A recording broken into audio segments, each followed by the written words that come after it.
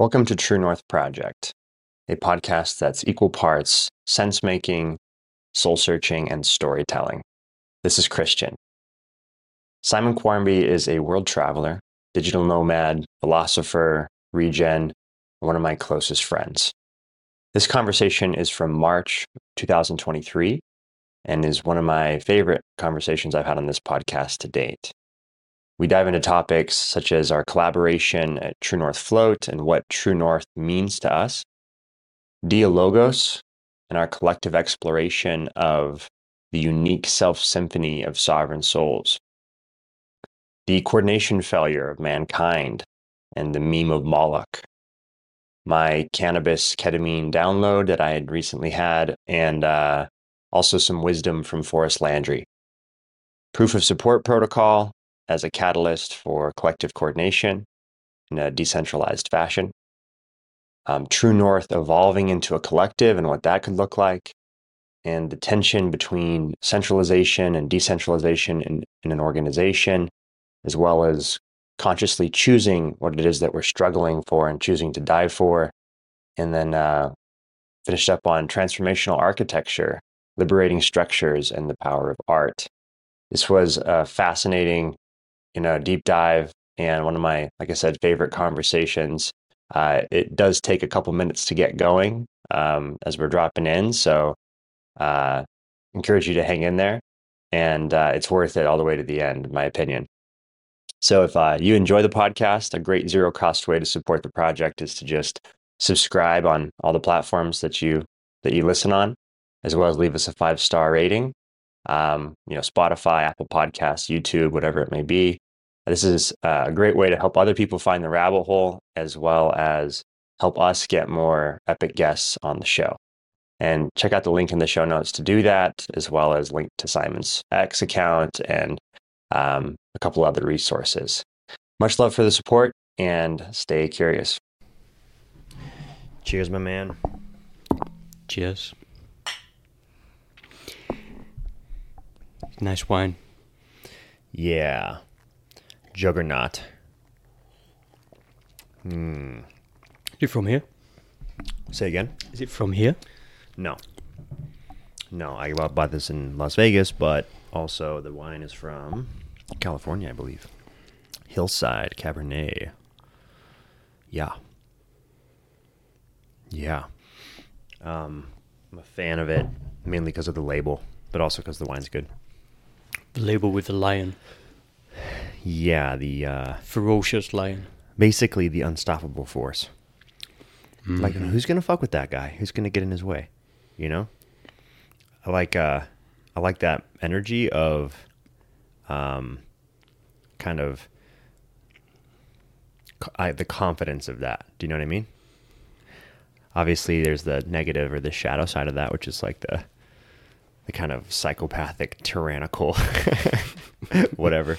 But just the idea of like the confidence that you're going to achieve your mission, meet your objective, get where you're going, right? The Chariot. Exactly, yeah. Chariot. The 7th card of the tarot. Yeah.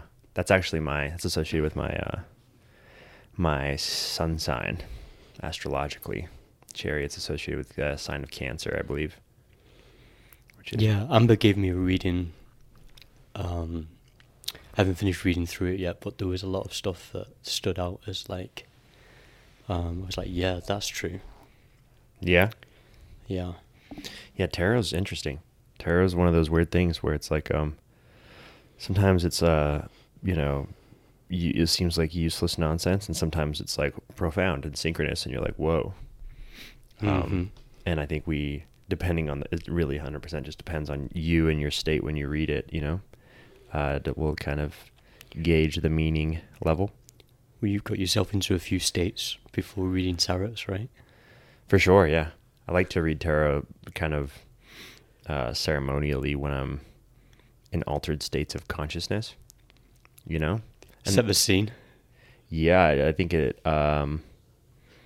heightens it for sure. I mean, you connect with the archetypes a lot deeper, I think. At least I have, with cannabis, also with ketamine, just like the level of, I don't know, contact that you make with the idea or the archetype or the sort of the thing behind the meme, you know what I mean?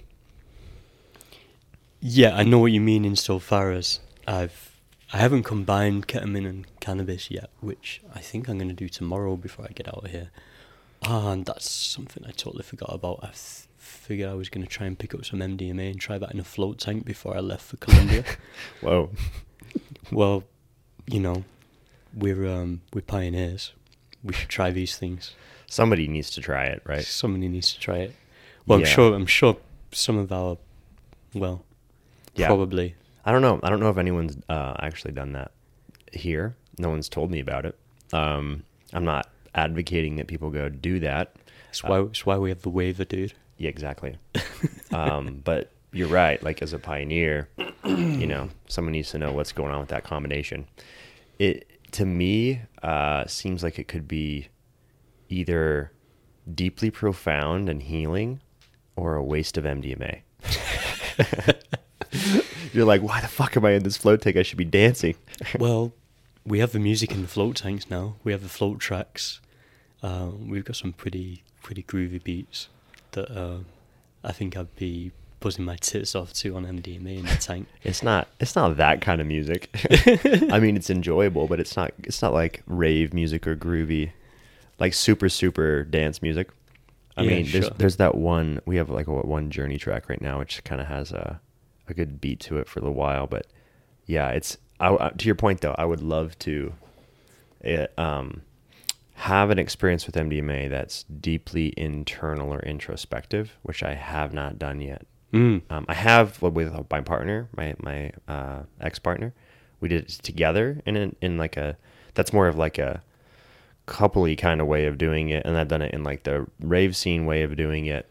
But I've never done it by myself in total darkness, you know, in a float tank. Which, yeah, we should get some MDMA and do that. Tomorrow? Probably not. Definitely not. Tomorrow I have a session with Amber before I leave to do my, well, it will be ketamine breath work and or energy work, which was way off the woo charts. Yeah. For me. How do you feel about the session going into it tomorrow? I'll let you hit that weed pen first that I just passed you. Little vape pen. Got a little cannabis circulating. As you can hear, Simon sucking into the mic. Nice.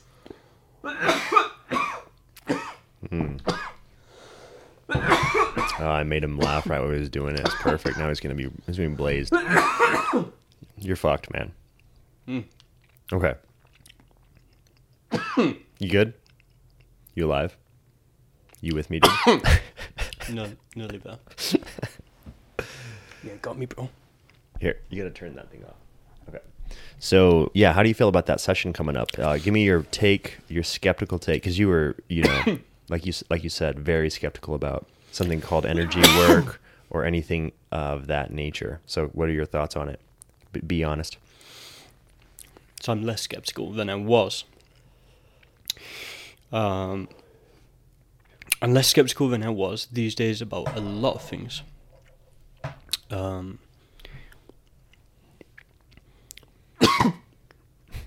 guess a part of that is probably spending 50 hours in a float tank might help with that. Traveling a lot, meeting lots of people, knowing lots of new perspectives. Yeah. So you're saying 50 hours in the float tank is an antidote to skepticism? No, because you're still skeptical, which is a good thing. I think it's a good quality. I think it means you're a critical thinker and also suspicious, or I should say hesitant to just inhabit a worldview or an idea. You try it on for size and think about it first. Yeah, I I like to think about things. I like to rationalize. Sometimes, excuse me. Sometimes even if I agree with something, my natural disposition is, if there's nobody else in the room who's questioning something, I'll be the guy who stands up and just make sure that the question's asked. The question is asked. Yeah, exactly. Yeah. Do you, even if you know the answer is say no or whatever, like what I mean by that is, like, do you ask questions knowing already what answer you're going to get, or something like an answer, and you're playing the other side, so to speak? Sometimes, like, it depends on the situation, but yeah, I will play devil's advocate a lot of the time. Part of that is that I want to test that somebody fully understands what they're saying. So if somebody is very confident in an opinion, number one, if they're going to convince me of something, I want to be able to convince someone else, and so I want to learn from them what their reasoning is, and why they believe something, so that if I'm going to hold that opinion, I can hold it well. And so that's a kind of technique for doing that. And sometimes that means you have to get someone to passionately defend something. And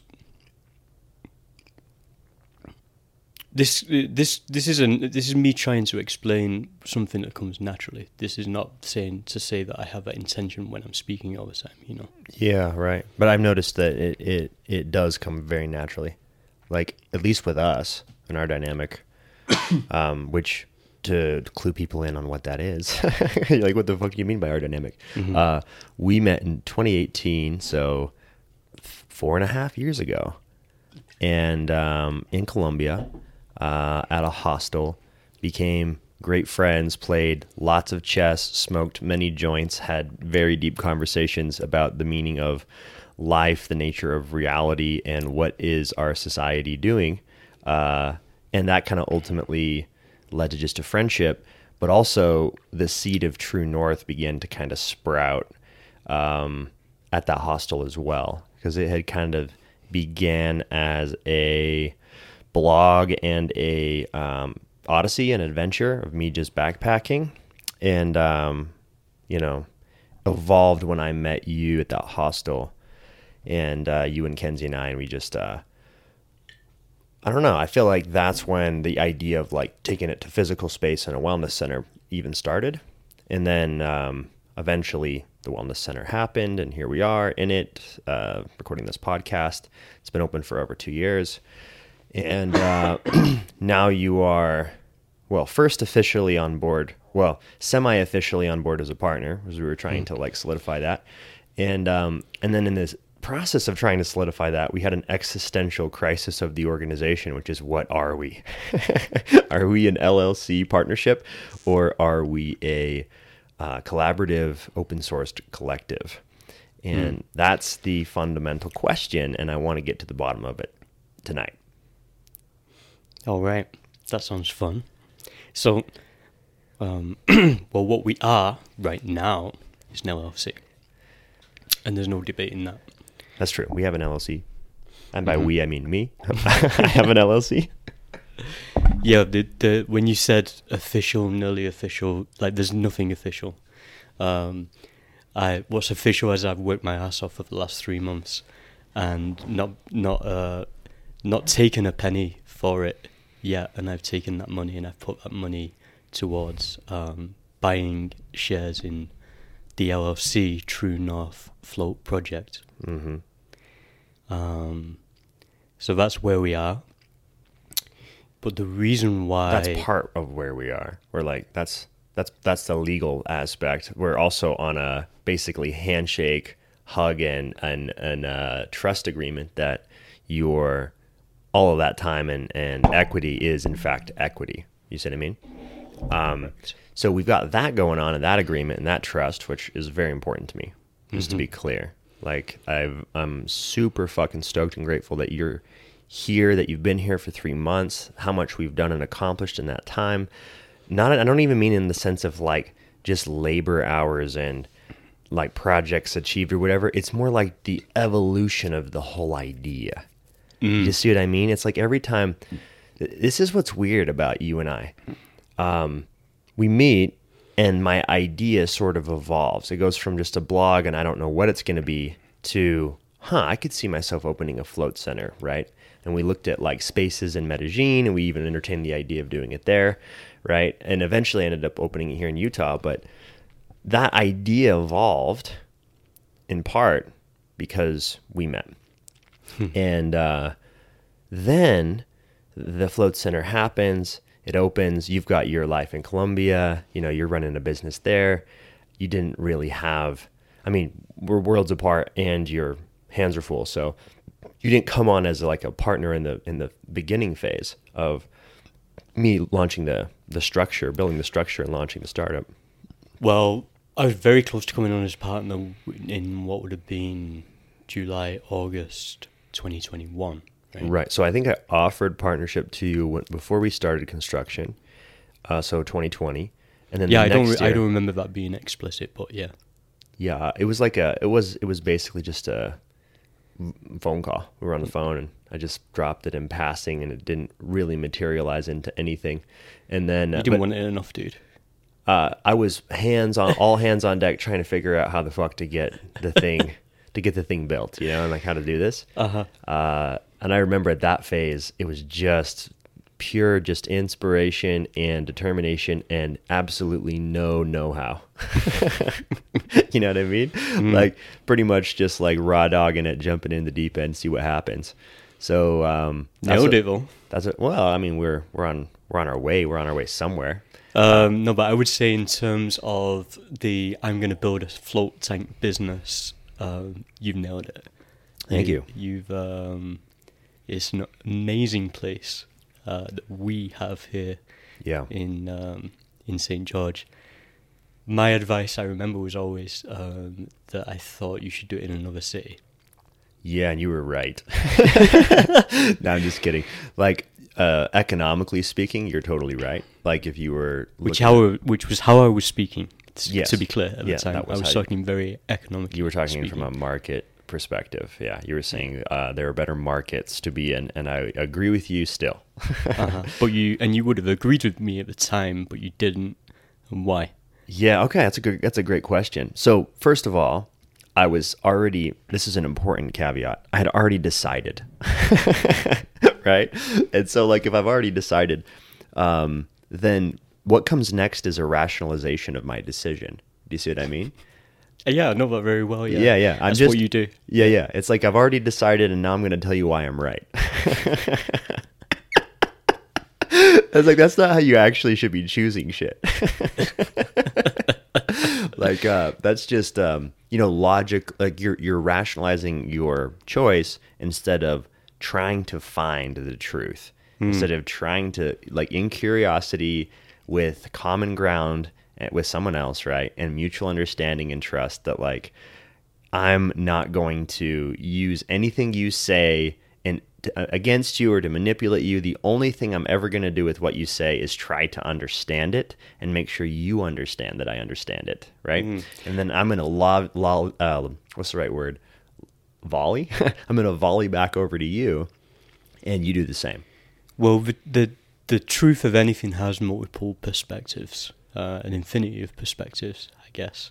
For sure. And so when I say the truth, I'm not talking about the Bible of what we should all be paying attention to.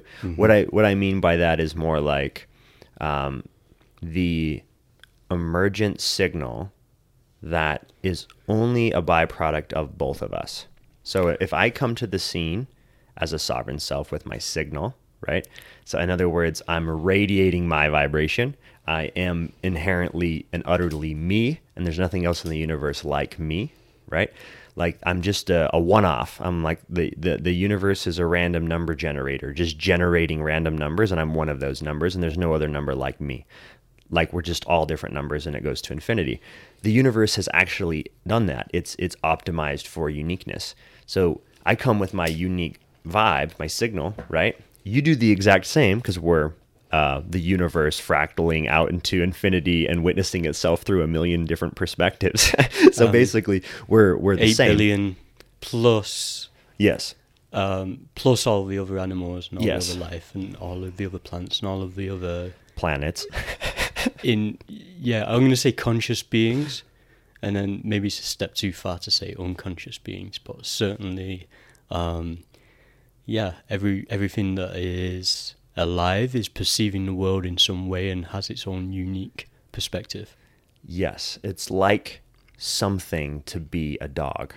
Or a bat. Yeah, and they have some sort of subjective reality, right, of some kind. And so we have God, the universe, the cosmos, the Brahman, the whatever, fractaling into infinity, each thing being utterly unique, right? But each thing being utterly the same because it's the one fractaled into the infinity, right? So it's... Well, I mean, yeah. So this is a classic example of something that I actually agree with you on this. This is probably something fairly recent that I've come to feel and know, that it seems to me that that's the... Well, not that I'm absolutely sure that is the way that what reality is, just that it's at the very least, it's a useful way of looking at the world, and it makes sense, and it feels like home and not like somebody trying to impress something upon me. Yeah, and it's like now all of a sudden you're at home in the universe because you're part of the one. And so in other words, like there's no alienation. There's no you're a bag of skin here on probation. Do you see what I mean? Each of us is a different lens through which our greatest consciousness is peering into the world. Exactly. Maybe I would put it. That's a beautiful way to put it. You're the aperture through which God experiences itself. Yes, I would use the word Zom. Zom, not God. Well, just any, that's just off the top of my head. But yeah, anything. I just think that the word God is loaded. Yeah, it is. We need to take that one back. No, I'm just kidding. Like, I think it does mean something different to everyone, right? Because we're different lenses. We're unique. We all have our own reality, so every word is slightly different to everyone, and God's one of those ones that's radically different depending on who you ask. We all create our own realities, not we all have our own reality. We experience our own reality. Okay, yes, and we get to influence the reality around us. We get to create to the extent to which we can put our thought out into the world and at the very least change in some way the way perhaps another person interprets something, what they believe, or even just conversation. Yeah, at the very least. Which is what we're doing now. Which is what we're doing now. Which was my point with this thing around sovereignty and signal of an individual, of a unique being, is that now here's two of us, right? Totally different, unique. You have very almost, I don't want to say opposite, because we have so much common ground and it's so easy for us to get along and to talk and to be friends. But like your style is not to just agree with me.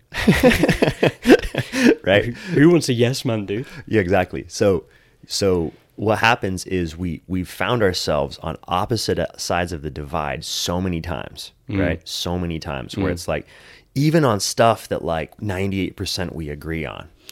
Like you know what I mean? Like I could probably try to think of a couple examples, but like I'm just trying to say, like, that's the Uncle Derek in me coming out. Yeah, and since you've been here in St. George, I qualify that. But I had an uncle called Derek, and he was incredibly argumentative. Right. Yeah. I think as psychological terms they call that disagreeable. Yeah, you're high in trait disagreeableness. But that's generally not true, though, right? Because in walking life, in a normal life, I'm an incredibly agreeable person. No. Yeah. Exactly. 100%. Right. But I choose to be, or I am disagreeable in certain situations. But I think you're framing it wrong. I'm kidding. I'm joking about disagreeable. I don't think that you're a disagreeable person. You're not easy to. In other words, you don't easily just agree with someone if you have the high threshold for yes, and especially if you have a horse in the race, right? Like if it's a decision that you are especially involved if in or something like that. Especially if I have a horse in the race. But I guess what I'm doing there and what I want to do is optimize for some sort of a agreed common ground perspective on truth. And so it's only when two people are in dialogue that they are able to cast out their perspective of the world as a light would shine upon an object from a particular perspective. That's a beautiful metaphor. And well, the more light that shines on an object, the more certain we can be of the truth of that object. And by object, I mean something in the objective world, whether that be a physical object or whether it be a form of an idea, a construct of our collective consciousness. So here we are with both unique perspectives and creativity, and both feeling very sovereign in our viewpoints and beliefs, in the sense that we have 100% choice if we agree with someone else, right? Like we can choose to agree with it if it resonates, right? So that's the only reason that you would choose to say something is true, is if you felt it was true and knew it was true. So in deep truths, like truth would be both felt and rationalized. So it wouldn't be just something you read in a textbook, right? Like, so for example, gravity, you might be able to read, some laws of physics to prove it and show me the math of why it's real and say that is gravity. But really what gravity is when you're falling, you know what I mean? And then you're like, oh, now I know gravity because it sucks sometimes, right? So like, I think felt and understood and corroborated by somebody else is a good guide. If you arrive at consensus on something, that's a more powerful idea. Exactly. Yeah. Good point. So now if we're both in agreement that the only way we would ever say something is true or felt real, right? Like that was solid, was if we really meant it, right? We're not yes men. We're not just saying it to say it, to go with the flow. We're actually in curious exploration of what it might be, right? Like we're trying to find out what it actually is. Well, dude, you called your company True North, and I've been interrogating you ever since. Really true, dude? Is it true? You're sitting here like the classic skeptical dude, and then this motherfucker rolls into your world. He's like, "Yeah, True North, bro. I'm finding it." It's like, what does that even mean? You fucking idiot. You stupid knave. Like, what are you talking about? Yeah. And I was naive as fuck, for sure. We were talking about this today, though, and just the idea of, I wanted to make clear that my perspective is that there is no such thing as the true north or a true north. There is my true north and your true north. But to the extent at which our perspectives overlap and align, then we're broadly pointing in a similar direction. And I think the more people who find their own personal true north, the more we are upregulating for happy, healthy human beings that have the bandwidth to be able to think a little more deeply about things and raise themselves up and achieve or at least orient themselves towards their true north. And if we can do that collectively, then I guess what you could call the amalgamation of all of those unique perspectives of their own true north would hopefully project us into a more beautiful world. Yeah, well said. On True North, on that a note on that. So if you think about the metaphor, think about like, okay, navigating like on an ocean or in the wilderness or whatever, and you're actually trying to use a North Star. You're actually trying to find a heading. You're trying to like orient yourself in the world and figure out which way is up. So having a physical point to shoot for, like in space, right? Like an actual like constant, I guess, is very, very useful.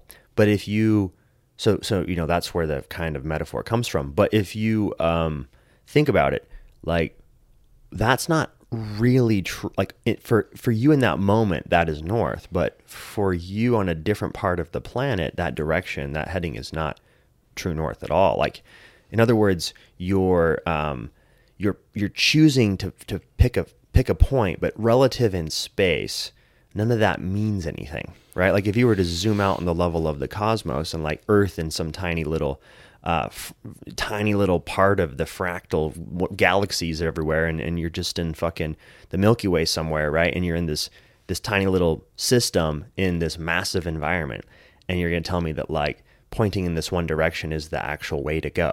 Do you know what I mean? Like it's naive and arrogant to say that like you have the truth or the way or the plan or the anything like that. There's nothing else. Like that's the end of the story.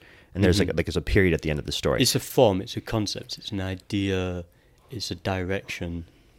So if we are all collectively directionally, if we are all moving in what we would all agree to be the right direction, then hopefully the amalgamation of that is that we each individually create the best reality for ourselves, and as a result the best reality for all of us together. I would also just say that like what you just pointed to was consensus, right? Like if we can figure out how we can somehow come to consensus on things, right? Then we can potentially have some sort of collective coordination capabilities. But when we're in this frame of true north, we're speaking, we're using the metaphor of navigation, sure, and of the North Star, but think of true north as being something within you. Think of true north as coming from within, not from without. And you have the compass inside of you. You have everything you need inside already to navigate through the world. And so it's just bringing the system online on first like an instinctual physical level, right? Like you got to get the hardware to cooperate. You got to give the hardware what it needs, like water and sleep, right? And good functional movement and healthy food and breath, like fucking breathe, obviously. Like if you're not breathing, you're not living, right? Like breath is life. So, stop mouth breathing and do some like breath work, right? Like actually open up your system, like turn it on and get the energy into your body, right? So like open up your chakras, the lower ones, especially the ones associated with like grounding and instincts, right? And your power, your confidence, like your root and your hara, like these are fundamentally closed for. I mean, they're so offline in our society, and you can tell people are just completely ungrounded and anxious. And I totally get it because that has been my path, right? Like I'm still releasing shit from my hips, like at 30. You know what I mean? Like the last 5 years have been a journey, and it involved getting a metal screw taken out of one of them, and just like going from totally locked up and just shut down to having instincts coming back in, right? And having like a connection fundamentally to my body that I didn't have before. Thank you, Joe Rogan. Thank you, float tanks. Thank you, edibles, right? Like, thank you, yoga. Like there's actually a path. There's actually, you can just take discipline. You can just say like, oh, do you want that? You can have that. Anyone can, right? Like you can go, and your body has that intuitive intelligence. Your body wants to be on all cylinders. It wants to be online, right? Like it feels good to be healthy. So like you gotta like give the system what it needs. And then, you start to reclaim these functions of being a sovereign soul. You start to reclaim intuition as well, and like intellect also. And like we were just talking about dialogos and how you're now using your intellect to explore. And then also your feeling to know, to verify or ratify its truth. Well, I was just going to point to is that this idea of dialogos is not something that I'd even considered or thought of before I'd met you. And you've helped me to convert myself from an argumentative, disagreeable sort of person. Old sod. You're kind of cunty. Nice. To someone who can help someone to like really get an idea out. Yeah, for sure. So in the spirit of that, let's fucking roll with this idea. Cheers, brother. Cheers. Cool. So, where do we start? With this this thing I wrote down.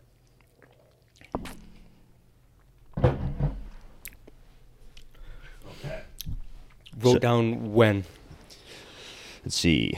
March 4th. So this was after. This was yesterday. 2 days ago, wasn't it? Was it yesterday? It was yesterday, right? Let's see. Yesterday was Sunday. I don't know. You tell me what's the fucking day. Oh, it's the 6th today. Yeah. So it's 2. Yeah. So it's 2 days ago. We just come back from Vegas. Yeah. So, this was after my session that I did with Amber, my ketamine assisted. Oh, right. I thought you meant. No, you wrote a lot of this with. Whilst we were in Las Vegas with. Yeah, this is a different. That's Nico, the next. right? That's the next page. Okay. Now I know what you mean. Okay, so I gotta lead with this because this is actually where the download started for me. What were the conditions for this download?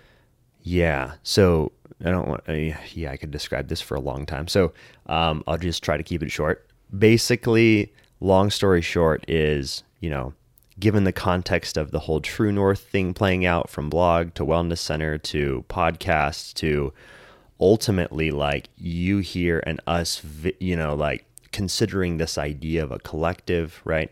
And some sort of like new operating system for how humans coordinate and do stuff, like Kevin Iwaki's Green Pill podcast and things that are happening in the blockchain Web3 space, and Bari Chara and regenerative finance, and like there's all of these pieces in the puzzle that have kind of led to this moment, and then I have this cannabis plus ketamine plus Amber Karsten and myself in our sojourner room, and me telling you all of my ideas for 3 months. Yeah, of course, yeah.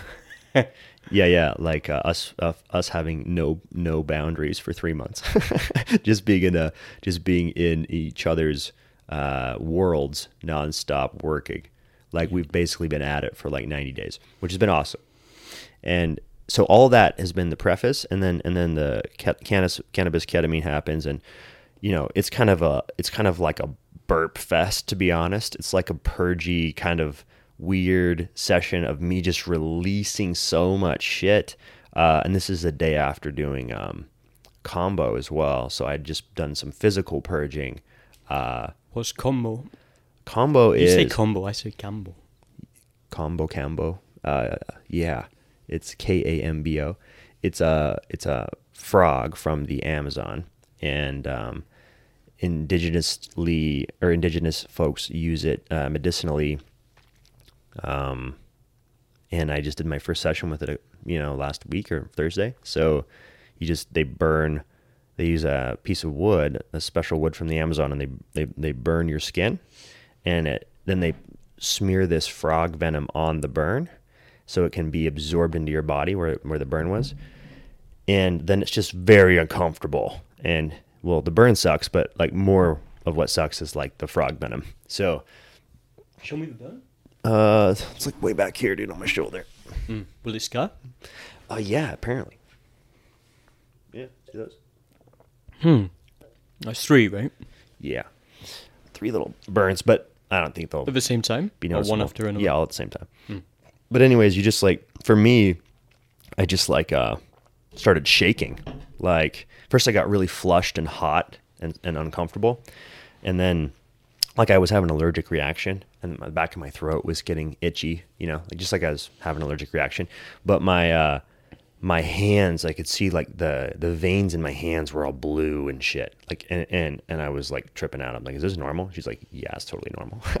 So your body's just like, you know, dealing with this venom. And I'm just like shaking, like my root chakra is like vibrating and my body's just shaking. And then you're just chugging water the whole time because you're forcing yourself to purge. So you basically just, I chugged like 3 quarts of water and then finally purged. And what came out of me was not pleasant to look at. It was all water. So this was strange because I was fasting. So there's no food in my stomach, right? How long have you been fasting for? Like 20 hours or something. Okay. So like I puke up brown water. Like it's brown. It's like brown red. And then there's like some yellow bubbles. Like it was disgusting, right? But it was weird, like it wasn't related to food or anything. So it wasn't like the color of anything I'd eaten. It was just the color of something from inside of me. So yeah, it was trippy. But so that happened the day before. And I felt great after, by the way. Like after it was like an hour, 90-minute long process. And after that, I felt awesome. Like just kind of how an ice bath sucks, but then you feel awesome after. It's like that. So a lot of ice baths as well whilst I've been here. Yeah. And the next day I'm doing this ketamine, cannabis, energy work session here at True North in our Sojourner room, which just as if you're over here for a second, like just to pause on that, if you're like, what the fuck are these guys doing talking about drugs publicly on a podcast, right? Well, to be clear, I used legal cannabis, legal in the state of Utah cannabis, and I used legal in the state of Utah ketamine. Prescribed by a clinician. MD. Yeah. Uh-huh. And I took these things intentionally together and intentionally not just doing them together, but intentionally doing them at all. Like it was a very intentional container. There was a specific reason I was doing it, right? And it was very much about my own well-being. Right? I was trying to look after myself and actually see if I could make some progress in my life. You see what I mean? So that was the intention for me. Like it was, you know, for me, it was all about... Make some progress. You, like, double click on that. Yeah. So, there's so many tangents. So this is... What I mean by that has to do with what we were talking about around the coronation. So the idea of, you know, the archetype of the king, right? Like if we're thinking of archetypes as the many different aspects of self, and we create these different archetypes to I don't know, they're like deep human kind of truths, right? In a sense, like they echo through time. Yes, thank you. So the king is you know the idea of like the sovereign, like the sovereign rules, right? Like the sovereign makes choice. You know, so sovereignty is choice in a sense. And so the king is the guy who has the last word, right? Like, do we go to war? What do we do? Choice over your own actions and your own desires and beliefs and... Yeah, and in the metaphor of the king, it's over the realm too. So it's like coordinating. It's a hierarchy, and he's coordinating a hierarchy, right? Yeah, he's governing a sovereign state or a sovereign country. Yeah, exactly. He's the sovereign. He's the lead of the... Yeah. Yeah, so he gets basically full reign. He gets to say and do what he wills, and hopefully he's a good king, right? And the people, you know, he represents the people well. But in this metaphor, I'm not referring to the aspect of the hierarchy or the aspect of ruling over others or coordinating other people. I'm just referring to the aspect of sovereignty, right? So I'm referring... Yeah, but individual sovereignty, to be specific, right? Yeah, so basically, if you were to say, I bow down to my inner king, you're saying, like, I am sovereign. I can do what I want. I have the capacity of choice, right? So, and free will exists. Yes, that's a fundamental, which is another debate. But like that's an assumption, right? But that's an assumption, and to say that you are sovereign is to say that choice is real and that free will, well, maybe not necessarily. So let me pause on that for one sec. I had a podcast with Forrest Landry, and he actually did not claim to be saying that free will was real, that free will exists, but he was saying, however, choice does exist. Well, he said for sure choice exists, and I'm asserting that choice is real, or that there is choice, but I'm not asserting that there is free will. So that's what he said, and I would love to talk to him about that further. But so this idea of bowing down to your sovereign self, right? Being a sovereign self or a sovereign soul, however you want to identify, and that was sort of the back context, because I'd had that experience a few weeks prior in a different ketamine journey, like a ceremonial ketamine journey by myself. And I had gone through this sort of self-coronation trip where like I had metaphorically and like archetypally played that out in my mind or in my vision of like, actually acknowledging that and bowing down to my sovereign self. So it was for me a pretty powerful shift of consciousness, right? And when you told me about this, I didn't put two and two together, and my interpretation was more of the this is definitely an early warning sign. This guy's a wacko, and he's just figuratively crowning himself in ceremonies, and like maybe I should be very careful about getting into business with this guy. It's like a narcissist, run. Yeah. No, and there's that's 100% on the table to ask, like, to be wary of that. Like, you should 100% have that immune system, because that's the fear, right? Is that someone's going to come around and grab the ring of power.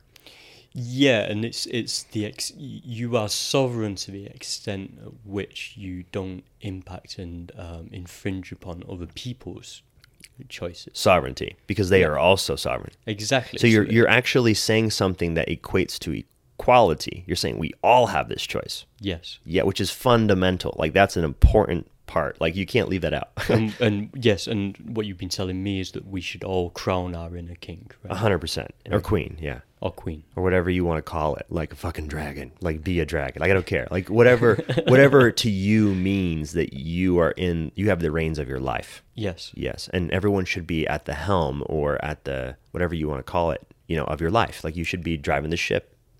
Yes. Sailing the ship. Fucking whatever the ship does. Yes. Yeah. And but the truth is that for a lot of people, that's really not possible. And well, let's not say it's not possible, but the way that they look at their life, it's like when they go to work, they're working for somebody else, right? And so, like, half of your life, or at least your waking life, you're not sovereign at all, because you are effectively you are being channeled to exert the will of somebody else. If you work for a large organization, then the will of the board of directors, and perhaps indirectly the will of the shareholders, which is interesting, because you would think that as if we had a diverse range of shareholders who had an influence on the running of companies, that we would collectively decide to run them in a more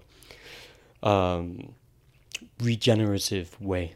But for some reason that coordination fails, and despite apparently having the apparatus and the architecture to be able to somehow collectively impose our will on the world to make it better,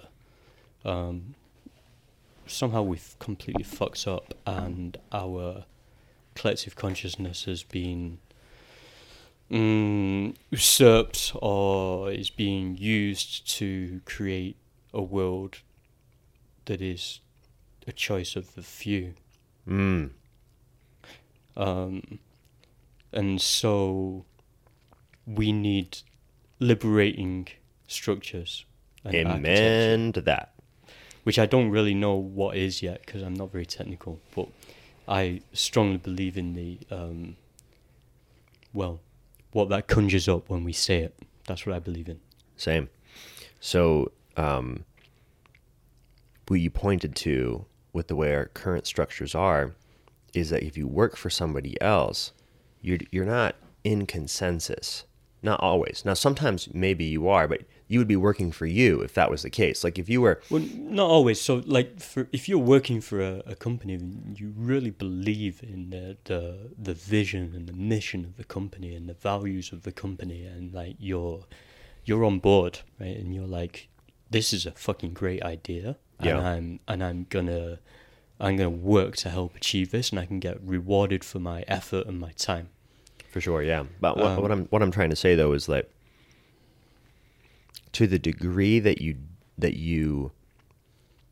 don't have choice with what happens, is to the degree that you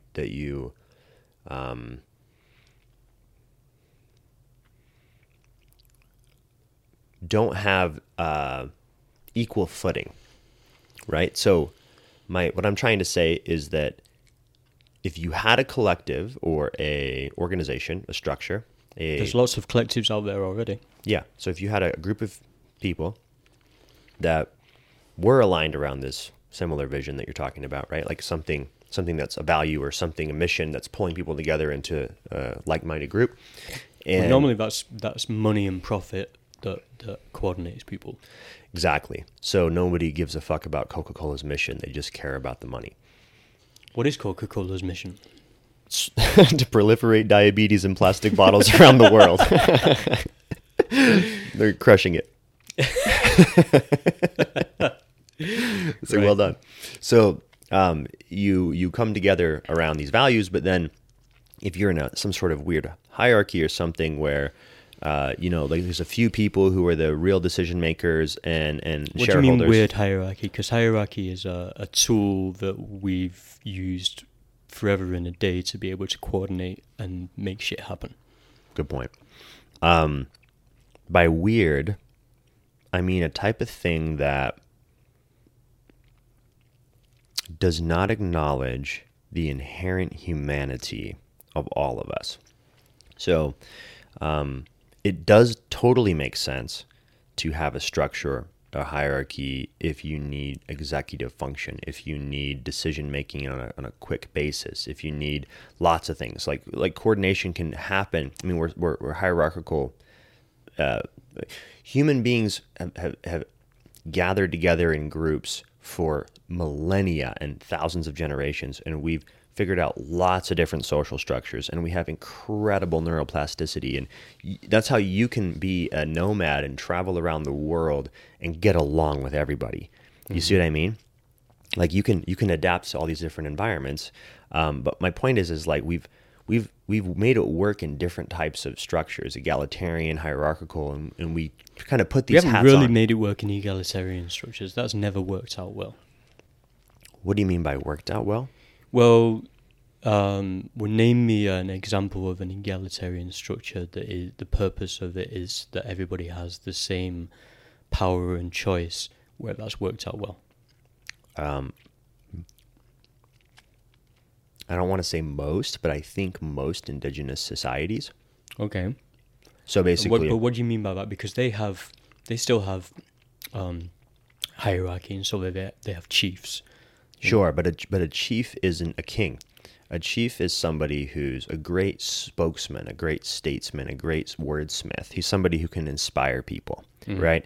And to the degree that people don't agree with what he says, he's not the chief. You see what I mean? And to the degree that people like what he's saying and he's representing everyone well and he's inspiring people and he's making right choices, he's a fucking chief. You see what I mean? So that's what a chief is. It's all about social status. It's literally like it's real feedback. It's like if you are a dick to someone, you get real feedback, right? And if you say something stupid, you get real feedback. If you fuck up, you get real feedback. There's a deep human sort of like relational kind of thing there.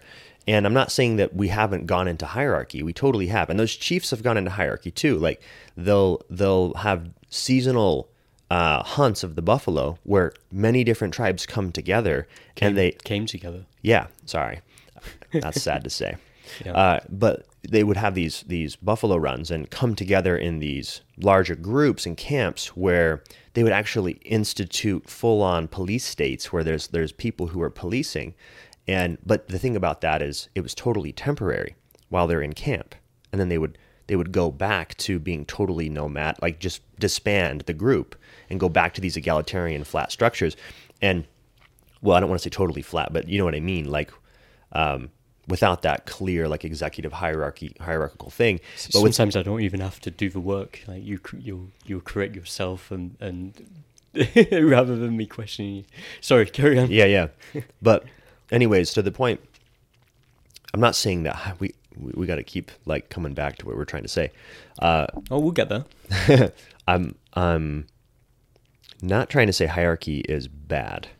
I'm trying to say that we find ourselves in these, when I say weird ones, I guess what I'm saying is like where there isn't that fundamental level of humanity acknowledged. Because when those natives would come together for the buffalo run, you see the guys that were the policemen, they would be not police next year, and a different tribe would be managing that, which means that if you're a total... How do we know all this? I've been reading Dawn of Everything by David Graeber and David Wingro, and that's where I was learning about this. Highly recommend. Good book so far. A few chapters in, it's lovely. But what I'm trying to say is they had these kind of checks and balances. So it's like if you were one of the policemen that was just like a total tyrant, well, next year you got to answer for that. Do you see what I mean? So it's like there's just self-correcting mechanism there. There's reputational sort of value in a small enough group, right? That people know each other. Yeah, and in the summer they're probably going on a vision quest and chaining their nipples to trees. Yeah, potentially. So what I was trying to point to is just like if you're in one of these structures currently, which most of us are, where you don't actually have choice in the overall thing. At best, you have choice in a departmentalized thing.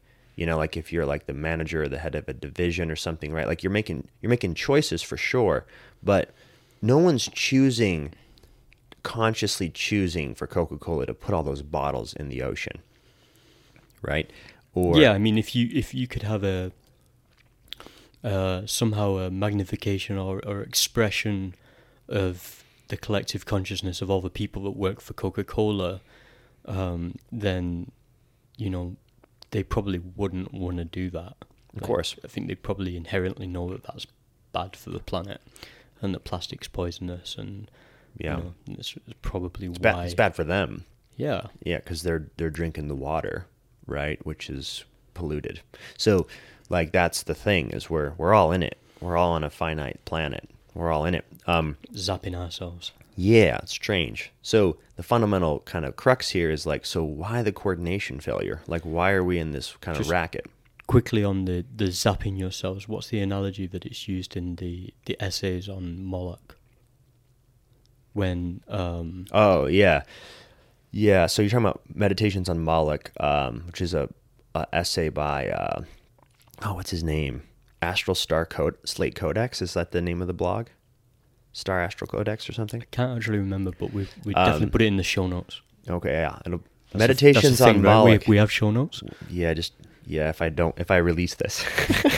I'm pretty bad at podcasting. So Meditations on Moloch, yeah, he talks about this in the analysis of the poem, which is called Howl by, I think, Allen Ginsberg. And Ginsberg, right? Ginsberg, thank you. So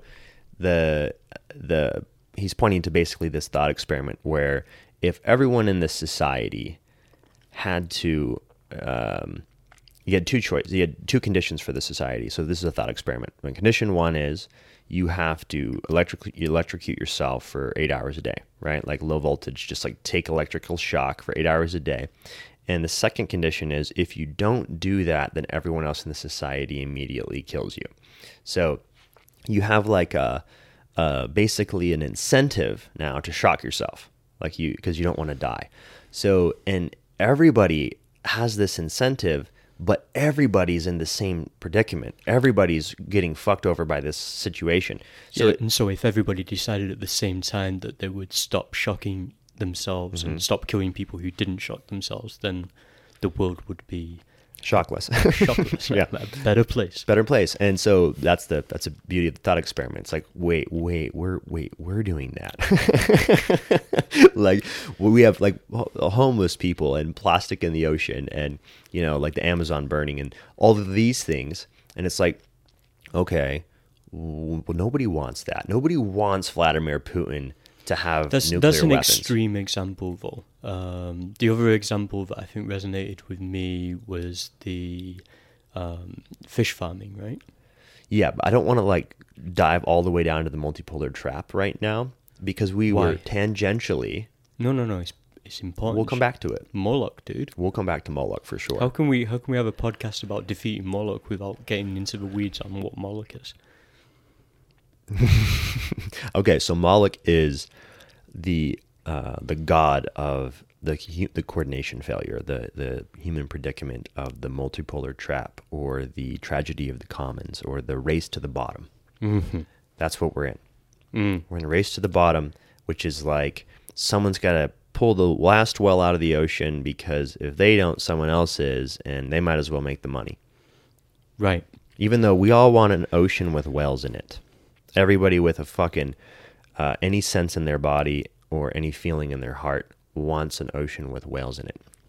Yeah, for sure. And all the other good stuff. Yeah, exactly. Like I want to be able to go. Well, I don't know. The ocean should be full of life, like absolutely full of life, thriving, as should all of our suburbs. Just everything. Yeah, everything. This planet has a hell of a lot of potential. Yeah. And we are thwarting that potential in this stranglehold that we have on the world that is, instead of increasing the output and energy of life on this planet, we are slowly degenerating. I would push back a little bit because there's human creativity. Yeah, absolutely. And so we're also life emerging, right? So we're not just like some parasitic force that's like eating the fucking, the last brownie. Like we're also emerging this sort of like unimaginable creativity and unimaginable capacity as a species. So at the moment, we're probably on the beginning of an inflection point where we're transitioning from carbon to silicon. Maybe. That's a big debate. And also, there's another debate, which is like, do we get past the filter where we do transform into some other version of our species that's planetary and connected, right? Like that's what we're at. We're at planetary and connected, but we're still in the old operating system of before that time, right? So we're trying to figure out the new operating system collectively, I think. And the goal would be to figure out a new operating system collectively that is for the betterment of the planet and mankind, right? That uses our technology effectively to achieve a balance between humanity and nature, where everything and everyone can thrive, right? Yeah. The more beautiful world. And we can talk about maybe what we think about that more later, I guess. That'd be a cool conversation with someone like Charles Eisenstein and others. So this was all a tangent to sort of set the stage. We went into sovereignty because I was talking about this how do you make progress in your life thing, and I was referring to a previous ketamine experience where I felt like I made progress in my life by bowing down to inner sovereignty and realizing that like my path is my own and I have the reins. And then we came to, Amber's session a few weeks later, which was a few days ago. So basically now we're at this session where I'm on cannabis ketamine with Amber Karsten, and here comes the download. And I'm going to read something, which I wrote the next morning. Okay. Each individual is sovereign with the inherent capacity of choice. Each individual is a unique self, a one-off expression of the cosmos, radiating a unique signal. No two signals are the same. As each individual tunes into and amplifies their signal through instinct, intuition, intellect, and then inspiration, they begin expressing their unique gifts. When two or more signals come together in good faith, trust, and mutual understanding, there is a 50-50 dynamic, equality. Collaboration that emerges from this foundation of equality leads to consensus, where decisions are made on the basis of what we love and desire in common. Each empowered individual plays their unique music and joins in the harmony of the unique self-symphony of sovereign souls. I just want to say shout out to Mark Gaffney and shout out to Forrest Landry for those ideas. Thank you. And so that came out of that that session, and then we went to Las Vegas yesterday. Yeah, can I just say though, at pretty much the same time, like within days, I was in a float tank and on a cannabis edible as well.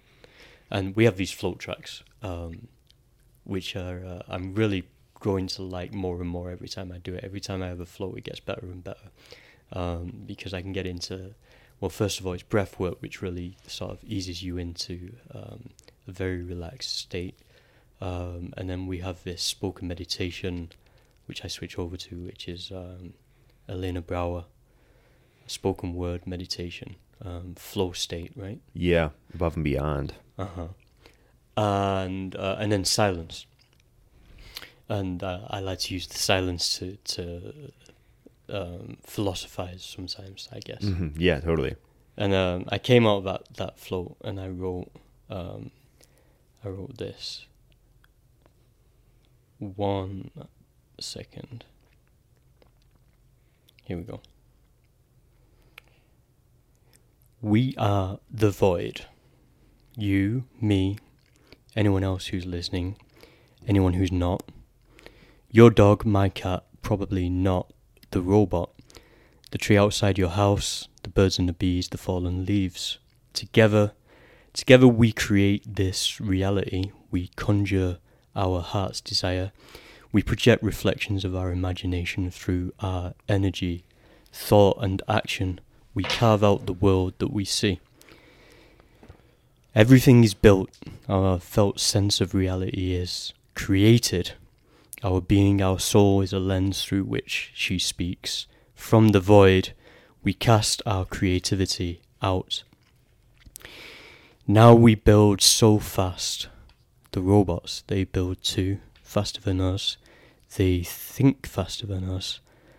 Are they an extra lens through which consciousness projects? Or are we the vessel through which she must pass? As we project our thoughts into the void, we add our voice, the consciousness, to the consciousness of humanity, which programs a general AI whom we have crowned as the reflection of a unique self-symphony of sovereign souls. And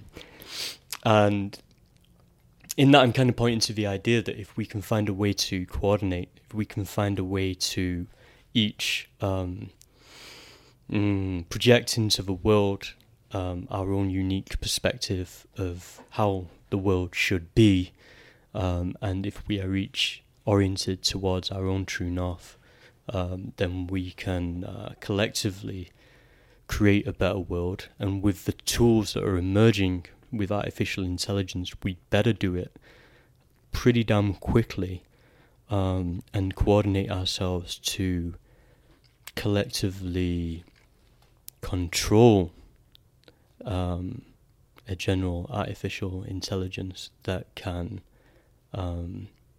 get us out of this mess and pierce this bubble and defeat Moloch.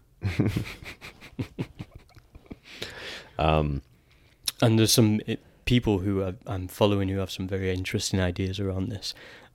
First one, call out to speaker John Ash, who's developing a Iris protocol. You should definitely double click on that. Yeah. I'm over here skimming through Forrest Landry's book, The Effective Choice, trying to find a key idea that I wanted to read. And I agree with you about needing to speak to John. Mm-hmm. And the idea of the iris or the AI that can bring a synthesis of our perspectives together in some way. And if you could have a bottom-up phenomena where our individual sovereignty is not compromised, but it's actually enhanced, and you still get the collective emergence of our collective imagination and intelligence, synthesized or catalyzed by this artificial intelligence, as you say. Yeah, we also need better humans, though. Like, 100%. If we're all going to coordinate and achieve this, like, everybody needs to be top of the game, or as many people as possible. Yeah, so we need good sleep, transformational wellness, and good sleep. Yeah, 100%. Check this out. All of choice is creative. Personal choice is the participation of self in the universal aspect of creation. Whoa. So there's a universal aspect of creation. Creation is happening constantly. That's happening already. It's the backdrop of your life. And then you get choice, which is creativity. A choice is creative. Personal choice is you participating with the universal aspect of creation. Yeah, and take ownership as well and responsibility for your own world and the reality that you've created around yourself. Yeah, not to say that people's lives aren't fucking difficult. Can I drop some inspiration on that note? Yeah, please. And by me, I mean Forrest Landry. Creativity does not happen somewhere or to someone. Rather, so if you're someone who's like, I'm not creative, I don't have a creative bone in my... Right. Yeah, I would say something exactly like that. Right. I'm a fucking accountant, dude. All right, but you're creative as fuck. So creativity does not happen somewhere or to someone. Rather, it is inherently everywhere and within everyone. One does not need to tap into something external to oneself to create, to heal, to know something, or to have imagination. In the very process of living, each of these qualities will take its own form. Therefore, have faith in innate creativity and self-expression. Where creativity is needed, it is always inherently available. It's like we can just pluck it out of the void. Yeah. It's like whatever our collective imagination is pretty much what we create. Yeah. So I was... Can I sorry. Go ahead. There's a few tidbits here that are leading up to this idea that I think are super cool. Let's do it. The degree of individual freedom in a society increases dramatically in proportion to the degree of cooperation among individuals. A society or culture is strong to the degree that everyone is allowed to live creatively and live together.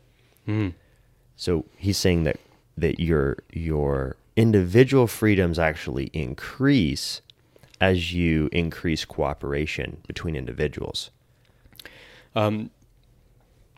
Which would seem counterintuitive. Like if we're gonna cooperate, it's because we're all forced to do it, right? So we don't have freedom. Well, like if you some choose sort of to cooperate, Chinese it depends sort of whether you model. choose to cooperate. You have to choose to cooperate. That's the key component here. If you're in some kind of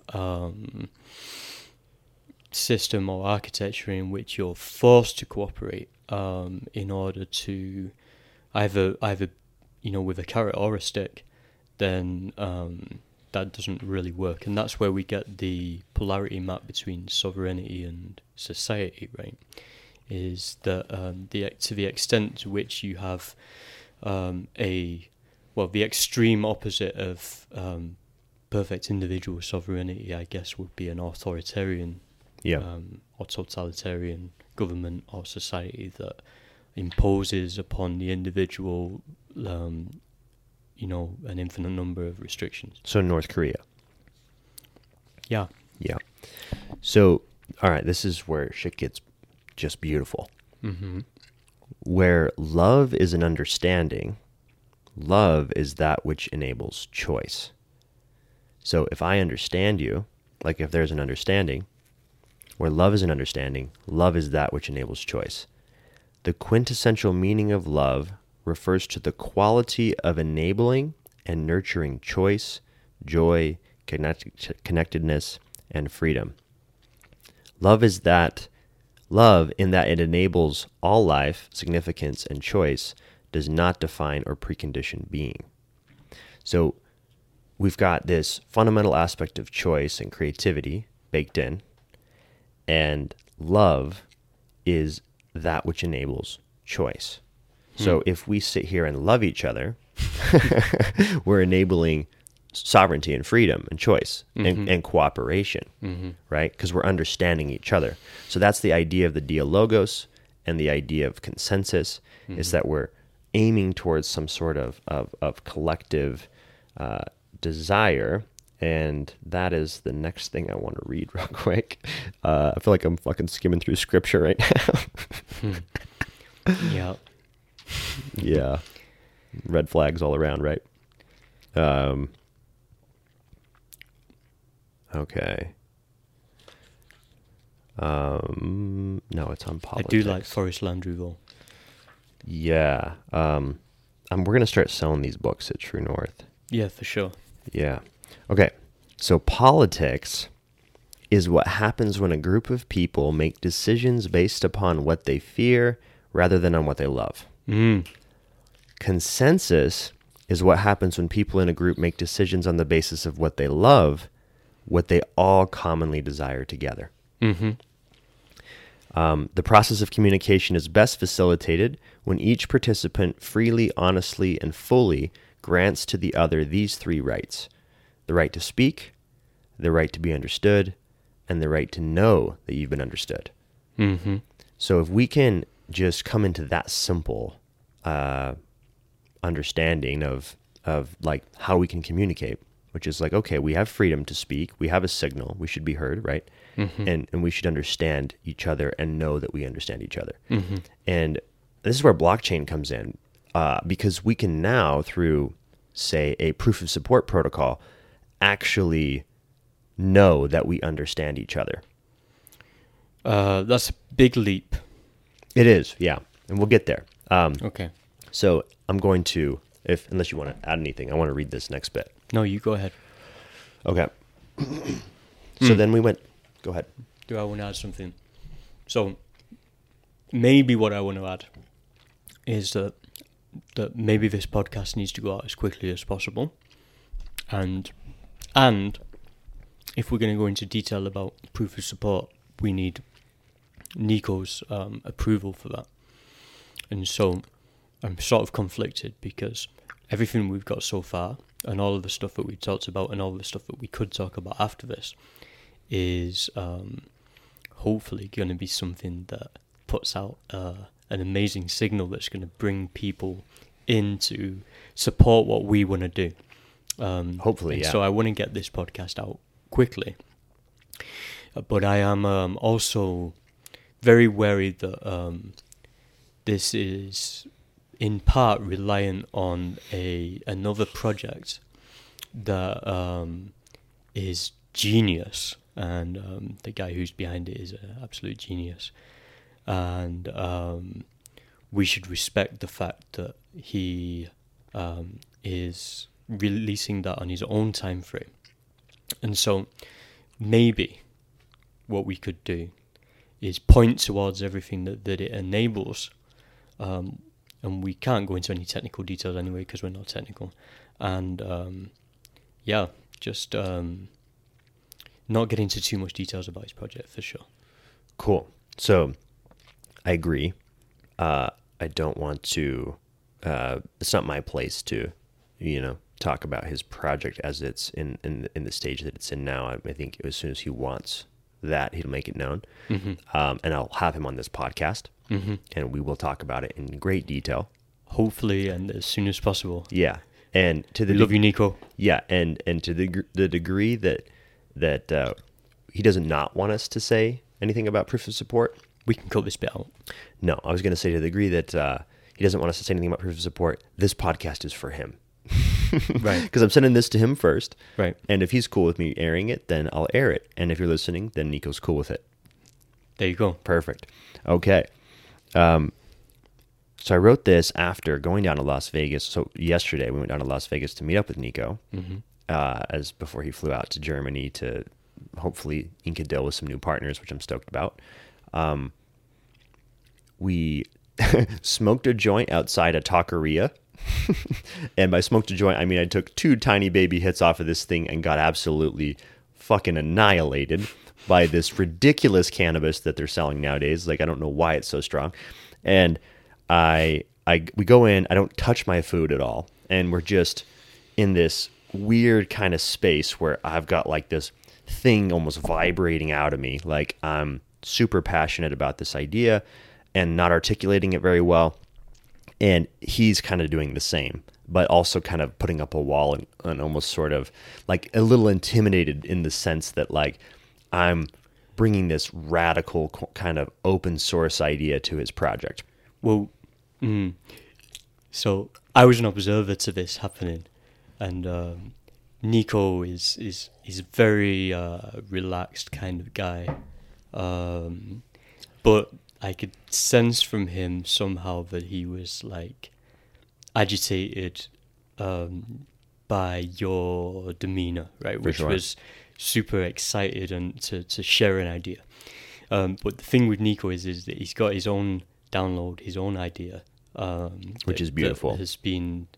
He sees as being channeled through him, and he is a servant to an idea, and he's in service to this idea. And all that matters to him, all that matters is making this idea a reality. And anything else is just noise. And he articulated that quite well, but it's like mind virus noise. Mind virus, yeah. That's what yeah. Yeah. No, for sure. And that's why I said that, that's why I wrote this. Yeah. So Okay. after that taqueria incident, conversation exchange, you guys went, you guys left, and then I went to my van and started writing. Uh-huh. So this is what I wrote. Humanity's going through a transformation, a metamorphosis. With the rise of global navigation, global industrialization, global commodification, global mediazation, global imagination. I'm like imaginization. And now global coordination. The death of Moloch, the dragon of our society, the multipolar trap, our collective coordination failure as a species. Homo sapiens is an ancient species, becoming anatomically modern hundreds of thousands of years ago across vast epochs of time. From generation to generation, we emerged into complex societies. To see the endless novelty and the inherent uniqueness of everything in the cosmos is to know that the complexity of our human societies, first as tribes, then as strangers, which we are now, has no upper limit. It is unbounded. With our newfound global connectivity, our ancient social primitive DNA, and our new proof of support protocol, humanity can emerge into social integrity. Every human on equal footing, expressing their unique creativity and radiating their unique gift of sovereignty and choice. What do you support? Where will you allocate your signal? your inspired and hopefully effective choice. Mm. What art will you create or support directly with your sovereign choice? So, first of all, we're in the Anthropocene now, motherfucker. the Anthropocene meaning the age of man. Yeah. Mm-hmm. Or humans. Yeah, anthropos means man. Mm-hmm. So the age of but man. it means humans, right? Sure. Age of humanity. There's no gender to it, is what I'm getting at. Oh, yeah, for sure. Yeah. So, I'm not sure whether proof of support is it, but it's an incredibly inspiring idea that might be the foundations of a coordination system that will enable us to defeat Morlock, right? Well, first, Maybe. you gotta like make a nod to Bitcoin and the and the Nakamoto white paper, right? Mm-hmm. Like you gotta have that as your foundation, before anything like proof of support can happen. Yeah, well, what's been going on in my head and the heads of like millions of people since they first discovered Bitcoin is like it just sort of opens up new possibilities, right? In terms of how we create money and match money to value, and how we exchange money, and how we communicate our perspectives of value.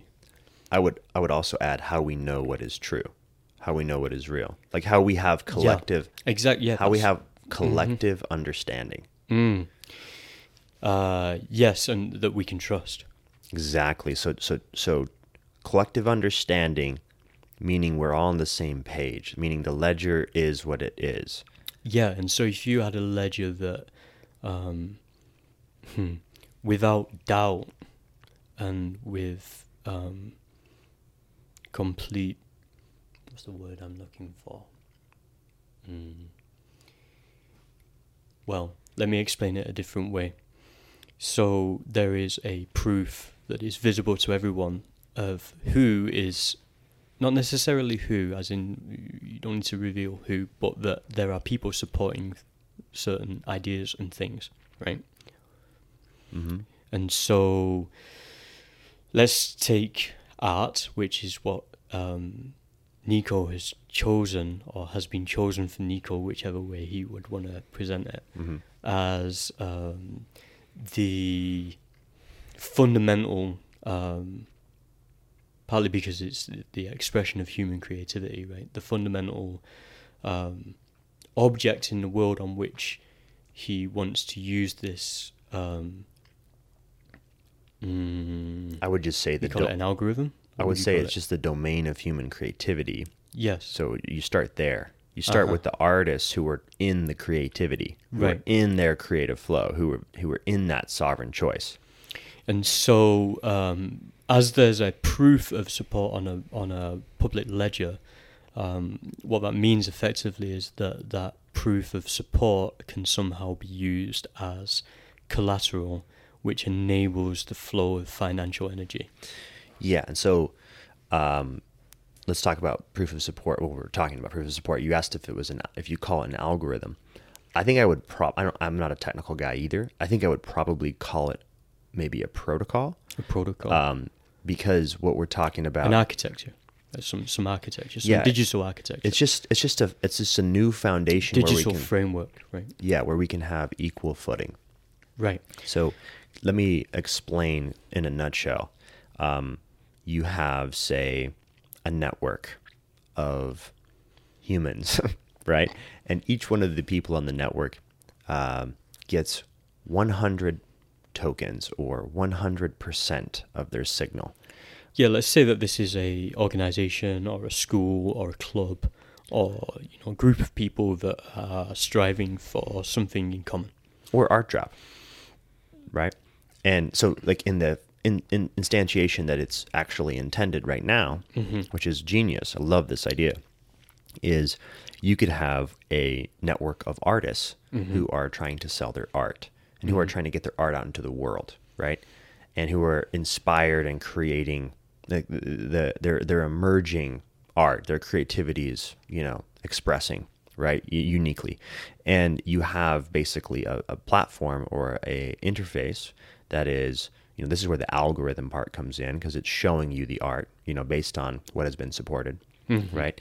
So there is an algorithm, and that is based on, you get to see what's been supported. Like the support directly correlates to the amount of exposure the art gets. Yeah. So just the idea here is super simple. Everybody gets 100 tokens. Mm-hmm. These tokens can't be all of the artists. What do you mean by every everybody? person on the network gets 100 tokens, and you don't get to move these to someone else. You don't get to trade these tokens. You don't get to sell these tokens. They have no value. Soul-bound tokens. Right. So you can stake the tokens, and what I mean by stake is you can vote with them.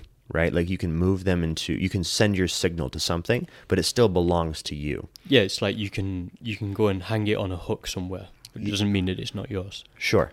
So now you're coming across art and you're like, whoa, this is sick art. I like this art. I like this artist. I like what they're doing. I want to support them. Mm-hmm. So you stake tokens on them. Mm-hmm. Say 27 tokens. So I gave 20% of my energy, 20% of my choice, 27% of my signal to this one artist, right? Nico's not going to let us air this, right? The Spotify's gone. Yeah, bummer. I don't care. I'm here to get to the bottom of the idea. Okay. So the point I'm trying to make is that you've got this this protocol that allows people to, one, have fundamental equality. We all have the same number of tokens.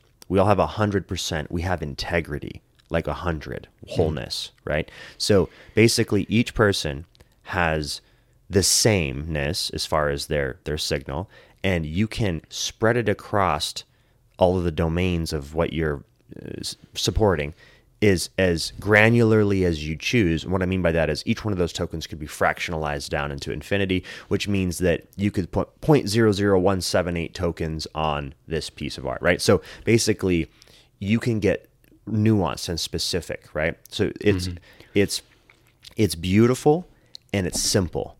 It's so if I took, for instance, now let's assume that everybody's on this network. If I took now all of the artists that I listen to on Spotify, all of the things that I watch on YouTube, all of the artists, so to speak, that I have enjoyed and that I would like to support in some way, then I could have allocated a bit of all of my collection of 100 tokens to each of those. Sure. And so that's the first thing is we all have the same. And the second thing is that we have this choice to where we want to put it, right? Mm-hmm. To support. What do we want to support? Mm-hmm. And so you basically just have a protocol or platform, an algorithm, whatever, an app where you can see what's coming up in the collective. You can support it or not, right? It's kind of an upgrade to the basic attention token, come to think of it. But anyway. Yeah. So then these, let's say the art, it's getting more exposure, right? It's getting more exposure now because people are supporting it, and now it's being seen by more people, and the network's growing, and now the art's selling. And so as the art's selling, the Art Drop is fucking 3D printing art to people, which is epic, right? So they're doing that's the physical aspect. Yeah, they're doing awesome shit. But the point I'm making is that now there's capital coming into the system, there's revenue being generated, and so the artists get to determine how much of that they want to send back to their supporters that got them, seen, so to speak, that supported them. So there's a support pool, right? And the artist gets to decide how much that is, like what percentage of their revenue after costs, right? What percentage of their revenue gets to go back to their supporters. So it's total sovereignty. They get to choose. And if they chose nothing, I would bet they wouldn't get as many supporters. Yeah, right? their supporters would say, I'm not going to support you anymore. I mean, I could support someone else who's got, like, say, 10% on their support pool, and they're sending it it not back. a race to the bottom, though? Like, because artists will give away as much as possible to maintain that they get as much support as possible, right? So there's sort of some game theory there that there is some game theory, but also, like, there's people just who fundamentally connect with art, and they want to support artists as well. Sure. Right. Yes. And I think you'll end up with some sort of, like, maybe you'll have some cases where people are just, like, gouging and, like, not putting, like, sending anything to their supporters, but I think it would just naturally correct with with the ecosystem, right? Because if I have only 100 tokens, I've I just might thought of love this. something. I might love this artist, and I want to support them. Yeah, but But what if they- if, but is if it they- not a hack? There's a 3-3 hack. So the prisoner's dilemma, right? So if we all coordinate and all say that we're all going to give our support to this one token that dishes out the most, to this one artist that dishes out the most Support. financial like kickback Mm-hmm. to the supporters, Mm-hmm. then we would all support that one. Mm. But it's not going to have any revenue unless it's a good fucking artist that sells art.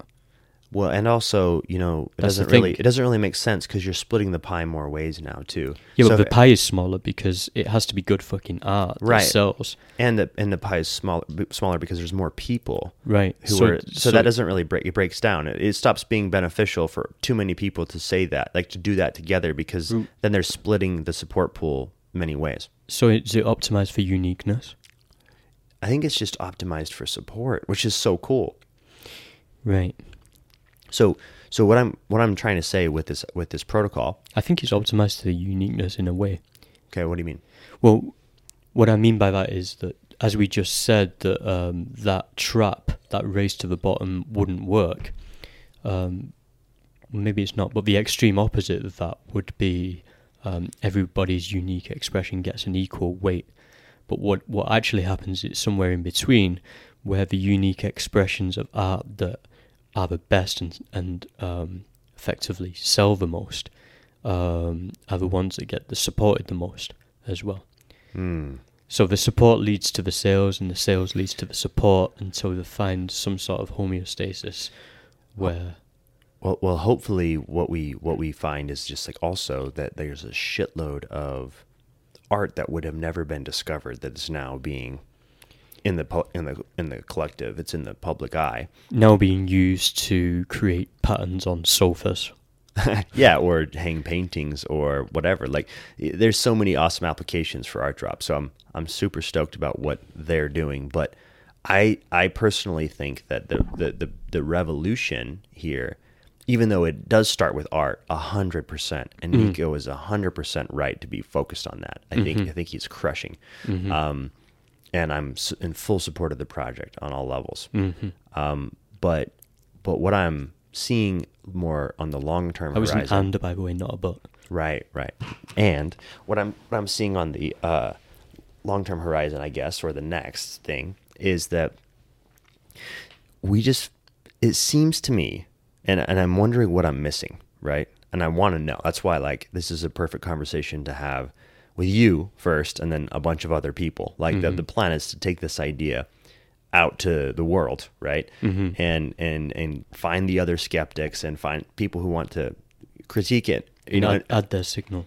Yeah, add their signal as well. Yeah, for sure.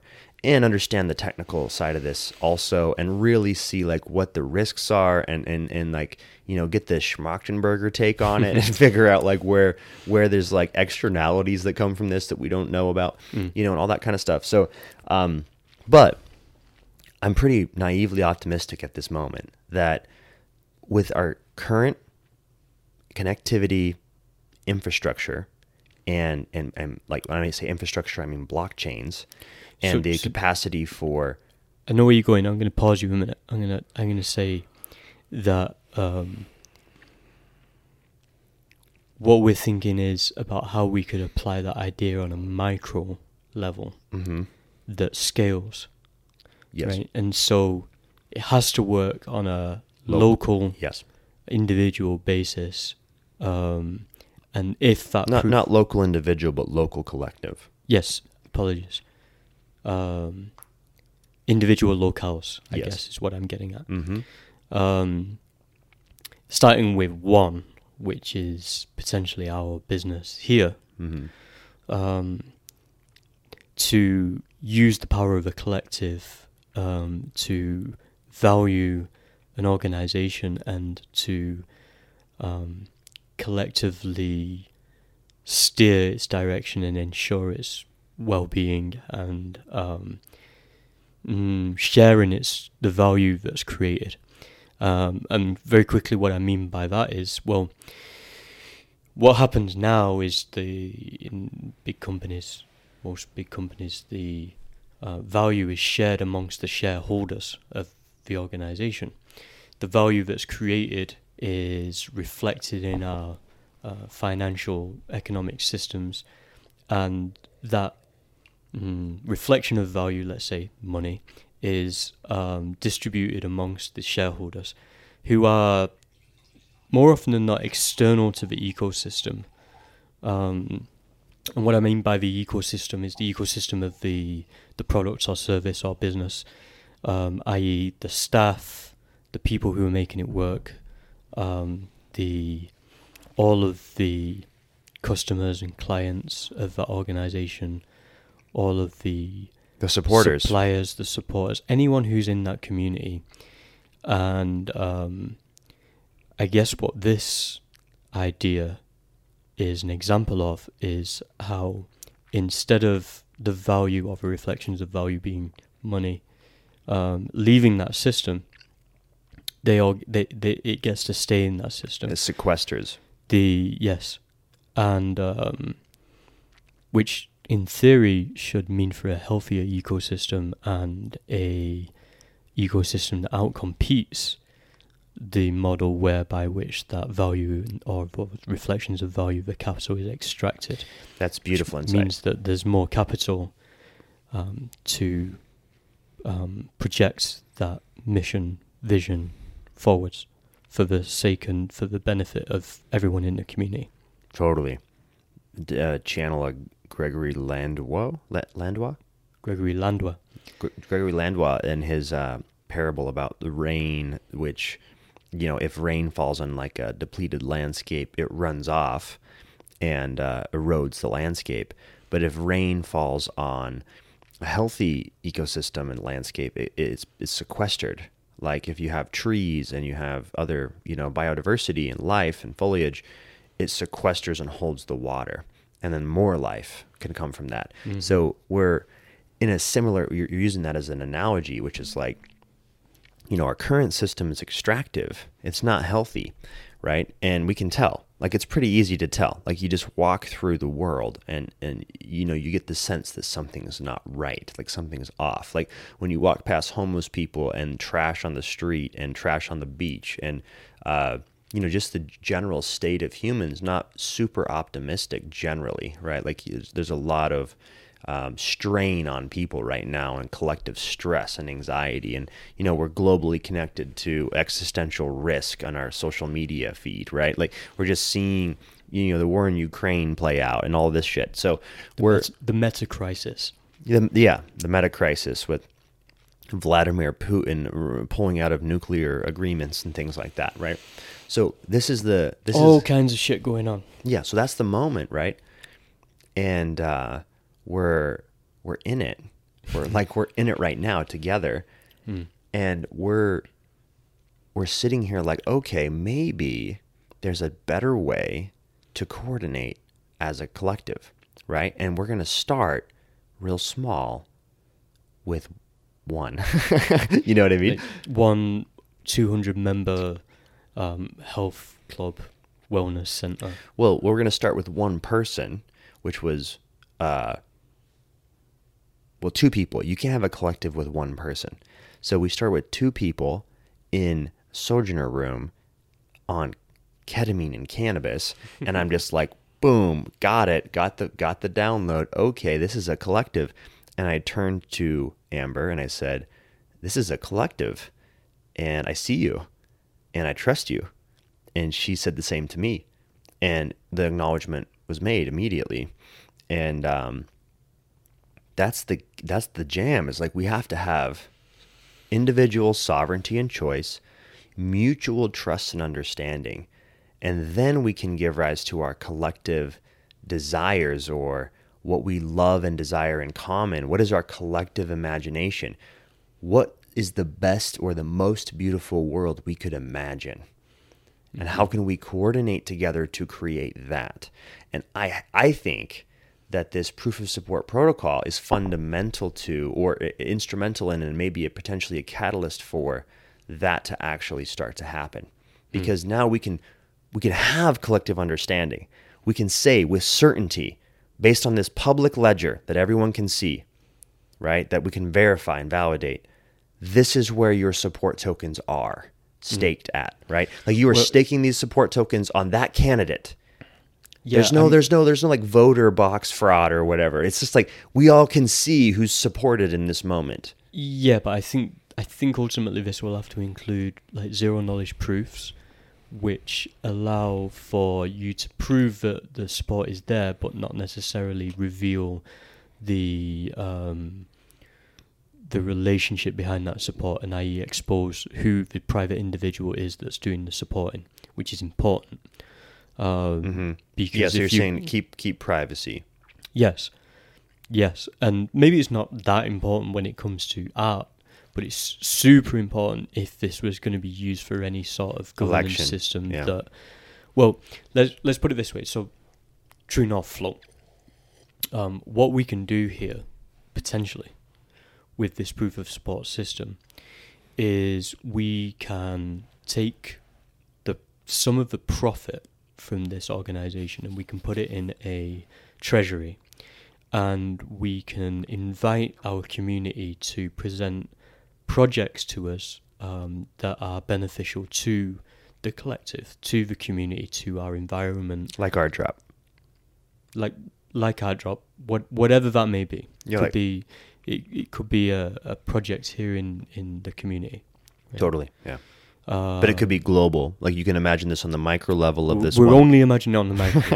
Okay, right. Gotcha. So I'll I'll reel it in. We're in St. George. Okay, so we have a project to paint art on the temple. Just kidding. Sorry, I'm being facetious. Yeah. Anyway, so let's just stay on the micro level for a moment, right? And so with this proof of support system, let's say that there's 20 projects. And this, to me, this is why proof of support is just one of many examples of how we can solve this coordination problem, because I think that things like quadratic funding are also options. And shout out to what Gitcoin are doing, and Kevin Owocki, right? Mm-hmm. Who you should also do a green pill podcast. Highly recommend. Take the green pill, do it, swallow it. Yeah, swallow the pill. But this is a tool by which we can prove which of these projects is supported, and therefore allocate capital towards those projects and make those projects into a reality based on the will of the collective. Well said. Can I restate it back to you and see if I got it? Sure. Okay. With proof of support, we could take any collective, any amount of people, any community, any locale. This community, this locale. Okay, we could start in True North in St. George, Utah, right? And we could say, all right, if you have a membership of any kind, you get 100 tokens. Mm-hmm. And now you're part of the True North tribe. Mm-hmm. Okay, cool. So now, as part of the True North tribe, not only do you get discounts on services and products that optimize for your, wellness, hopefully, and whatever. Well-being, yeah. Which, honestly, worth it. Just on that level, super worth it. But you're also getting now into a different kind of space where you have a voice, where you have a signal, where you're an active sovereign agent in a collective of others. So now we can have direct democracy and a basically bottom-up coordination, bottom-up governance of and decision making. Yeah, but not necessarily for the organization, but for where the the capital from the so whether the reflections both. Of value created by the organization, it's actually the money. It's actually both. Is then projected into the world. So I think I know what you're saying. You're saying like, okay, so we get this byproduct of the business, this profit, this capital, and we have this treasury, and we're going to coordinate it towards projects and the collective. Step 1, make a profit. Yeah, that's the step we're at. So, but hear me out, okay? So yes, you have this treasury. Yes, we have the projects that we're up-regulating with our support tokens, and we're deciding where to send the funds. That's awesome. Also, the entire structure of this organization is a collective. It's effectively egalitarian. So basically, egalitarian. Careful. I don't know another word for everybody has the exact same footing. Yeah, but I don't think that's the best way to run an organization. I didn't say it was. So when it comes to running a business, I don't think egalitarian's the best way to do it. It's absolutely not the best way to do it. Right. So I think that like having executive function, having decision-making processes, having the ability to delegate and to coordinate people and et cetera, I think that's super useful and helpful. And if you're wondering why, just like go get on a boat and find out like how a boat works and how like sailors and a fucking captain has to, like, it takes coordination to sail something, right? I mean, maybe not anymore. Maybe the AI just drives the boat. But like the point I'm making is that we need to be able to, in certain circumstances, like issue commands, right? Sometimes that's important.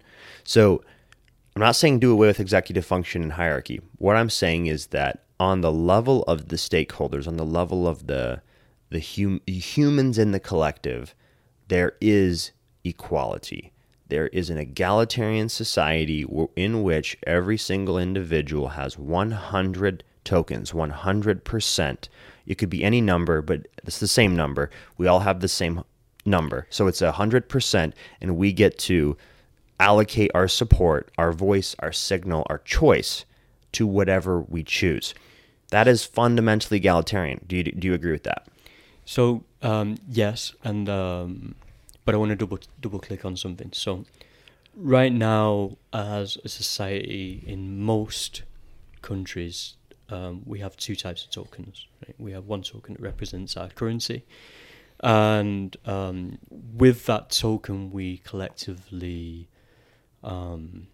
imagine and create the world, and those tokens are liquidity through which we are able to attract and accumulate capital, which is the energy that makes things happen in this world, right? Can you say that again like I'm 5? Yeah, we have money. Thank you. And we have votes. So we maybe get one. So those are our two types of tokens: money and votes. Yeah. Thank you. And with our votes, maybe we get one vote every 4 years, and we put it in a red box or a blue box. That's your choice. That's your choice. Like, don't say you don't have choice. Okay. Don't say you're not sovereign, dude. Yeah. And I guess what this is pointing to. And if you're mad about Coke's bottles in the ocean, just don't buy Coke, and then you'll solve the problem. You'll vote with your dollar. I mean, there's truth in that. Like, except for I'm not buying Coke, and there's plenty of fucking Coke bottles in the ocean, so it's not that much truth. If nobody bought Coke, if we collectively... Oh, yeah, there's the truth, yeah. Yeah, there's the truth. Yeah. So if we collectively decided not to buy Coke, because we had... then it would go out of business. Yeah, exactly. And so that system is already at play in some It would regards. be bought out by Pepsi. Oh, yeah. Yeah, as long as there are people out there who are willing to defect on society, on the planet. Well, yeah, but I wouldn't say all people who drink Coca-Cola defectors. That's true. I wouldn't say that either. I wouldn't say that either. But what I'm saying is that we're in Moloch. We're in the multipolar trap. We're in a coordination failure. So we're in the situation where I'm incentivized. We're all drinking Coke and zapping each other. Yeah, and we're incentivized to do so. Yeah.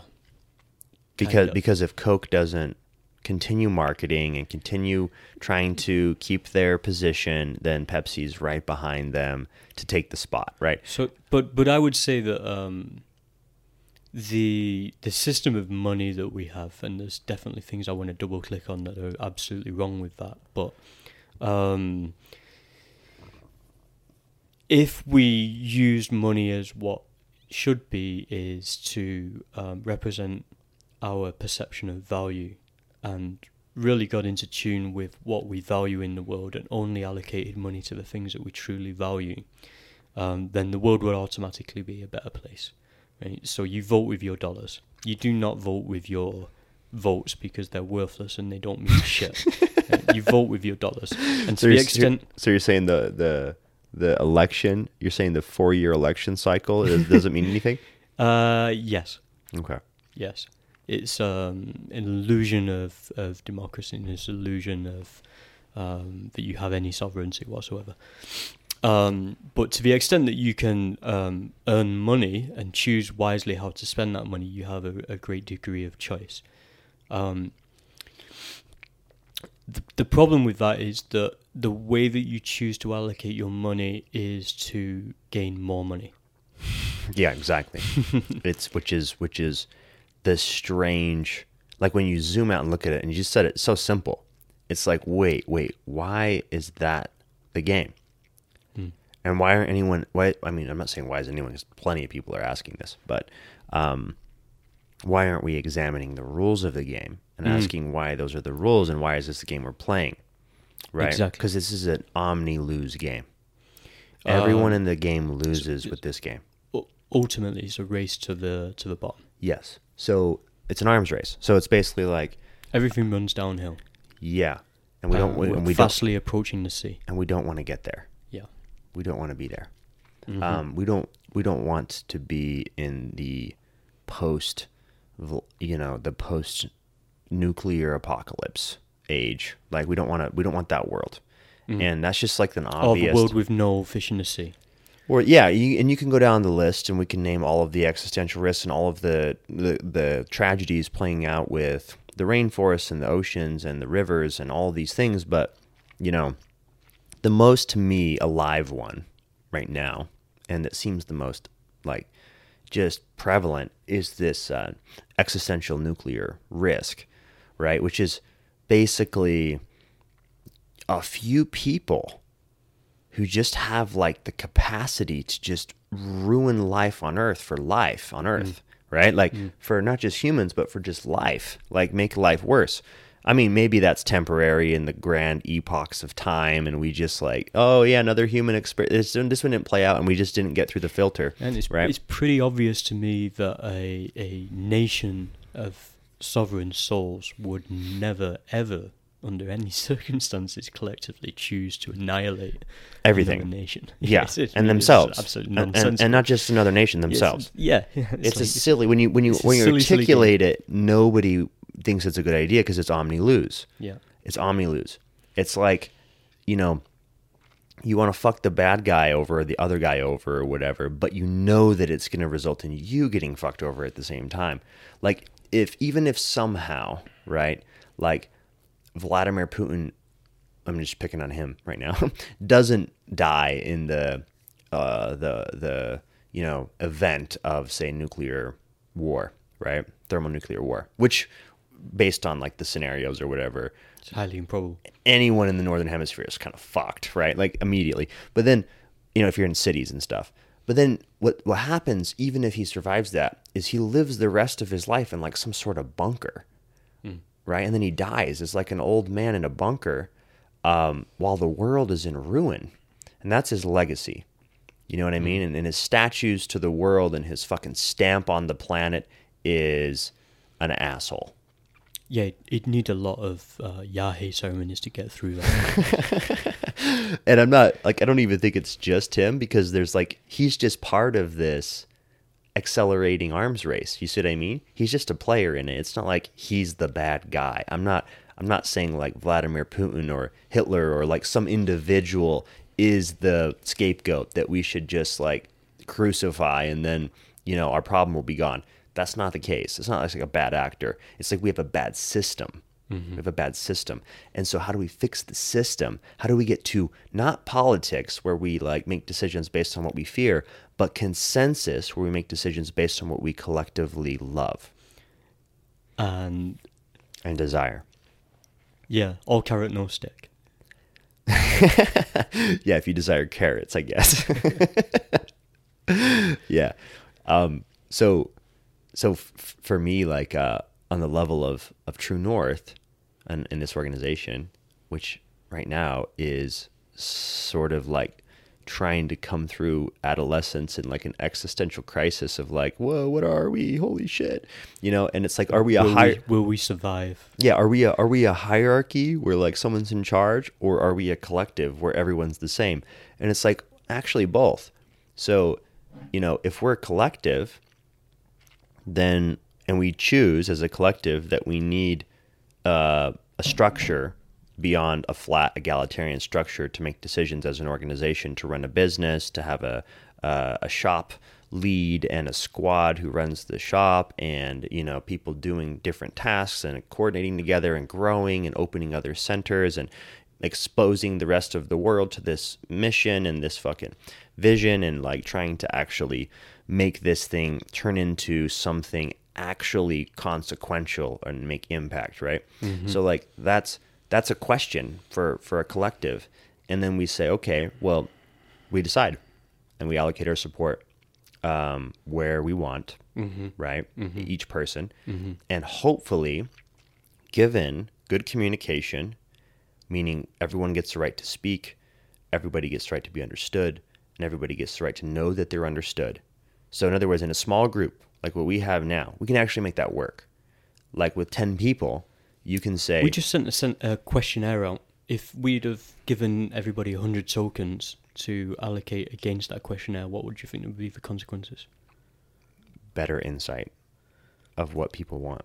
Yeah, because instead of just...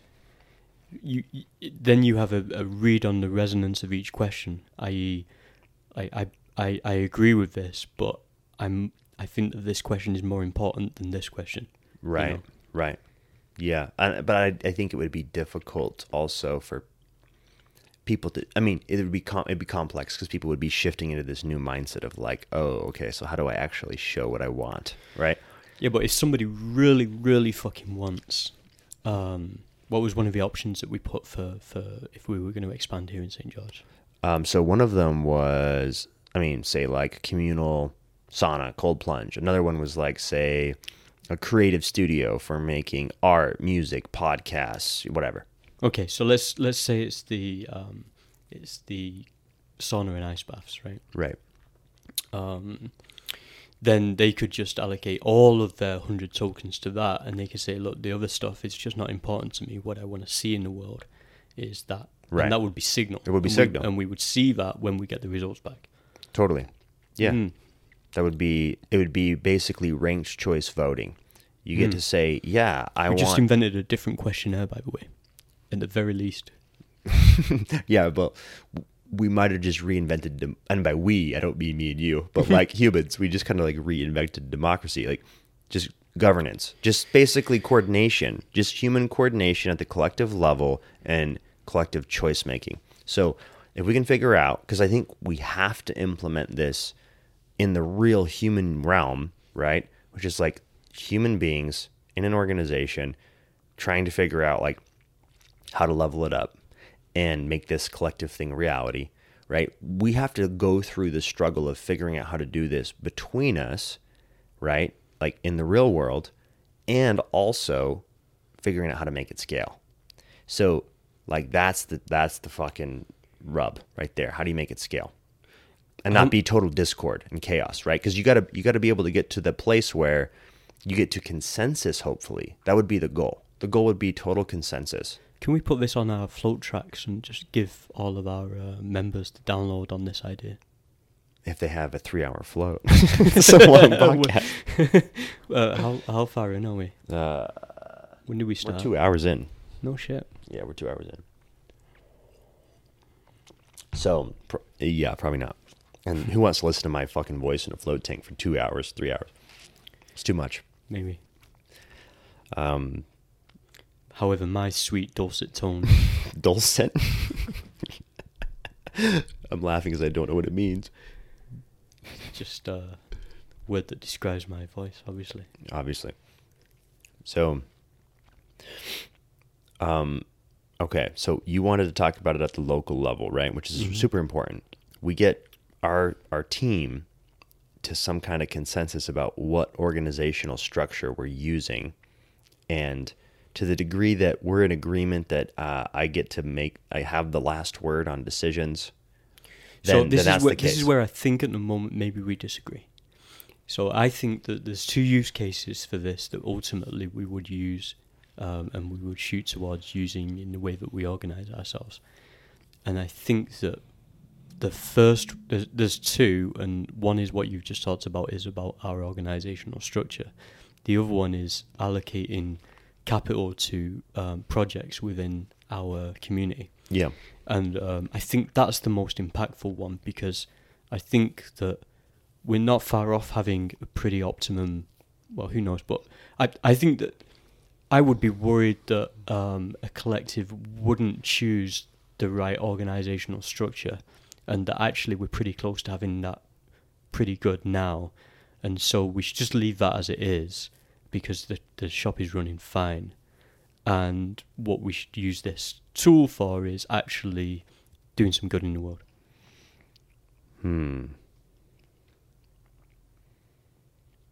I agree to the last thing you said.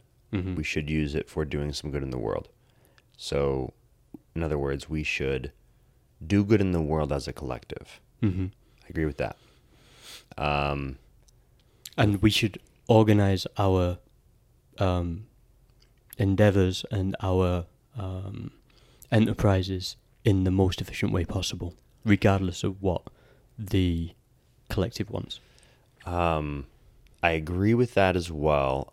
I would also add the caveat that it's not just about maximizing for efficiency, but also for creativity, right? And yes, effectiveness, yes. In effectiveness is a better word, yeah, because that implies creativity. Yeah. So I like that. So I like those things you said. I kind of want to disagree, or at least say something more about the first thing you said around leaving the structure how it is, right? And and the structure, just to clarify how it is because this is an open source kind of conversation, or you guys get you can see look into our closet and see what's going on, right? Because we're trying to make this. We're starting these community calls soon, and we'll like everything is going to be visible. And in fact, actually, for this to work, our financials have to be visible. Yeah, everything has to be completely and utterly visible, and it only really works for to the extent that your organization is about creating a public good, because there's no competition. Well, or insofar as that if there is competition, everybody's aligned towards the same goal, which is maximizing public goods and services for the community. Right, which is a win-win. So the competition there is positive. Right, so nobody cares about revealing their finances and their business model, because what they're trying to achieve ultimately is, maximizing the public good. Right, which in our case, would be something like switching on as many people as possible. That would be the public good, would be humans. Healing. The human spirit would be the public good, and we're trying to reignite it. Yes, which starts with healing, and that can be as simple as just getting yourself into a prime state. Like in a float tank. Well, yeah, but also, and this is something that we're going to introduce, is that we want everybody who comes here to at least be aware of the optimum protocols for living a really healthy and switched on life, right? Yeah, for sure. So it as this develops and emerges, obviously you weave in the best signal from wherever it is. Like, you take the best of the Huberman Lab podcast and the Flow Genome Project and the fucking Forest Landry, literature and philosophy and whatever else works. That seems like signal to achieve eudaimonia. Yeah, which would be a culty way of saying human flourishing. Your fucking word, dude. Oh no, like I'm owning it, dude. I'm building eudaimonia machines, motherfucker. Like that's what I'm into. My last podcast, human flourishing. The last podcast that I did, which was months ago, because I haven't been recording anything, just been working. But I recorded the podcast with David David Duane in Chicago, and we were talking about the eudaimonia machine. So, it is. And we talked about it in our last podcast, which was the one before that, right? I think so. Yeah. So, I was back on the deck at Casa Grande. Yeah, La Casa Grande. Yeah, in Medellin. Yeah. So basically, we're okay. So to that point about the structure of our organization currently. So this is a good question, and this is kind of the same question that Nico and I were sort of playing with in Las Vegas, which is like, on the one hand, you've got, this is a powerful idea. We need to go to collective as fast as possible because, oh my God, like we need to, the more people, the more human creativity and the more collective resource that we can coordinate together in some sort of like positive way, the better, right? Like that's on this hand over here. And then on the other hand is like, yeah, but are you going to lose the ability to actually function? Are you going to get lost in the sauce of like noise and people, you got all these people that are coming in with, I don't want to say like no signal because everyone has signal, but I mean like they're not tuned into how to like what's the operations of say a business, right? So can I just pause a minute? I was just thinking through an analogy in my head. So I think everybody now in the world, certainly most people I think listening to this, would be aware of what an exponential curve looks like. That's because we all went through COVID and we're all sat there shitting ourselves waiting for the peak. Waiting for the peak. Yeah, and I was in Colombia actually, and we were the last to peak, and we were just on this exponential curve upwards like for months. I'm like, it's as if we were the only ones that weren't going to peak and we were just going to keep going up and up. Even though everyone else had already peaked. Yeah. Absolute nonsense, irrationality. But it's still fear. Yeah. It's real. And so where we are as humanity is we're on the cusp, right? We're on this inflection point where we are just about to take off on this incredible exponential wave based on the technology that we're creating. And it's our responsibility as a collective to make sure that is oriented into the right direction. And so... Or to avoid dystopia, in other words. No, we don't want to just avoid dystopia. It's not enough. True. And catastrophes. And find a better attractor, like a more beautiful world. But go on. But in the best direction possible is what I'm getting at. Right. And so... Can I just say also, to make the most effective collective choice. Yes. Choices. Yes. Yeah. And so it's all about finding that right collaboration. No, that's the wrong word. That right configuration. Yes. So we can get the right coordination. Mm-hmm. Yeah. The right coordinates. Yeah. Like where we're going. Exactly. True north. Yeah, thank you. And that's what we're saying is it's not an actual place. It's a concept, it's an orientation. It's basically just saying like, where are you going in your life? Where are we going together? Right? And let's think about that a little bit. Let's actually consider. And most people unfortunately like these days don't have a lot of time to consider, because between like when you get up in the morning and check your phone, and then you start in the days of like scrolling notifications, going to work, dealing with all of that, and then like using the stimulants to get you alive in the morning, and then the depressants to make you forget. Like, imagine the collective imagination and creativity that is being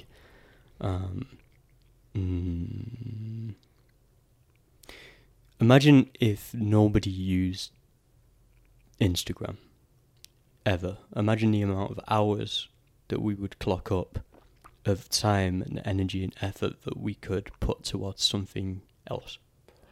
Like TikTok. Yeah, and but the consequences of that is actually as our attention is being stolen and usurped and used to be able to build a world which is the imagination of the few powerful people, which is scary. Yeah, we're not. We need to switch on everyone's imagination, switch on curiosity, switch on intuition. Switch on creativity, and get live players back in the game. And by the game, I mean the infinite game. Like the idea that, the old game, the finite game, is a game about winning or losing. And so you got to win at the cost of someone else's losing. And it's finite. The infinite game is like, actually, you can play with the rules. The levels of the game are infinite. We can create the reality that we collectively desire. And no economic system should be an impediment to that. And insofar as an economic system is an impediment to that, it's the wrong economic system.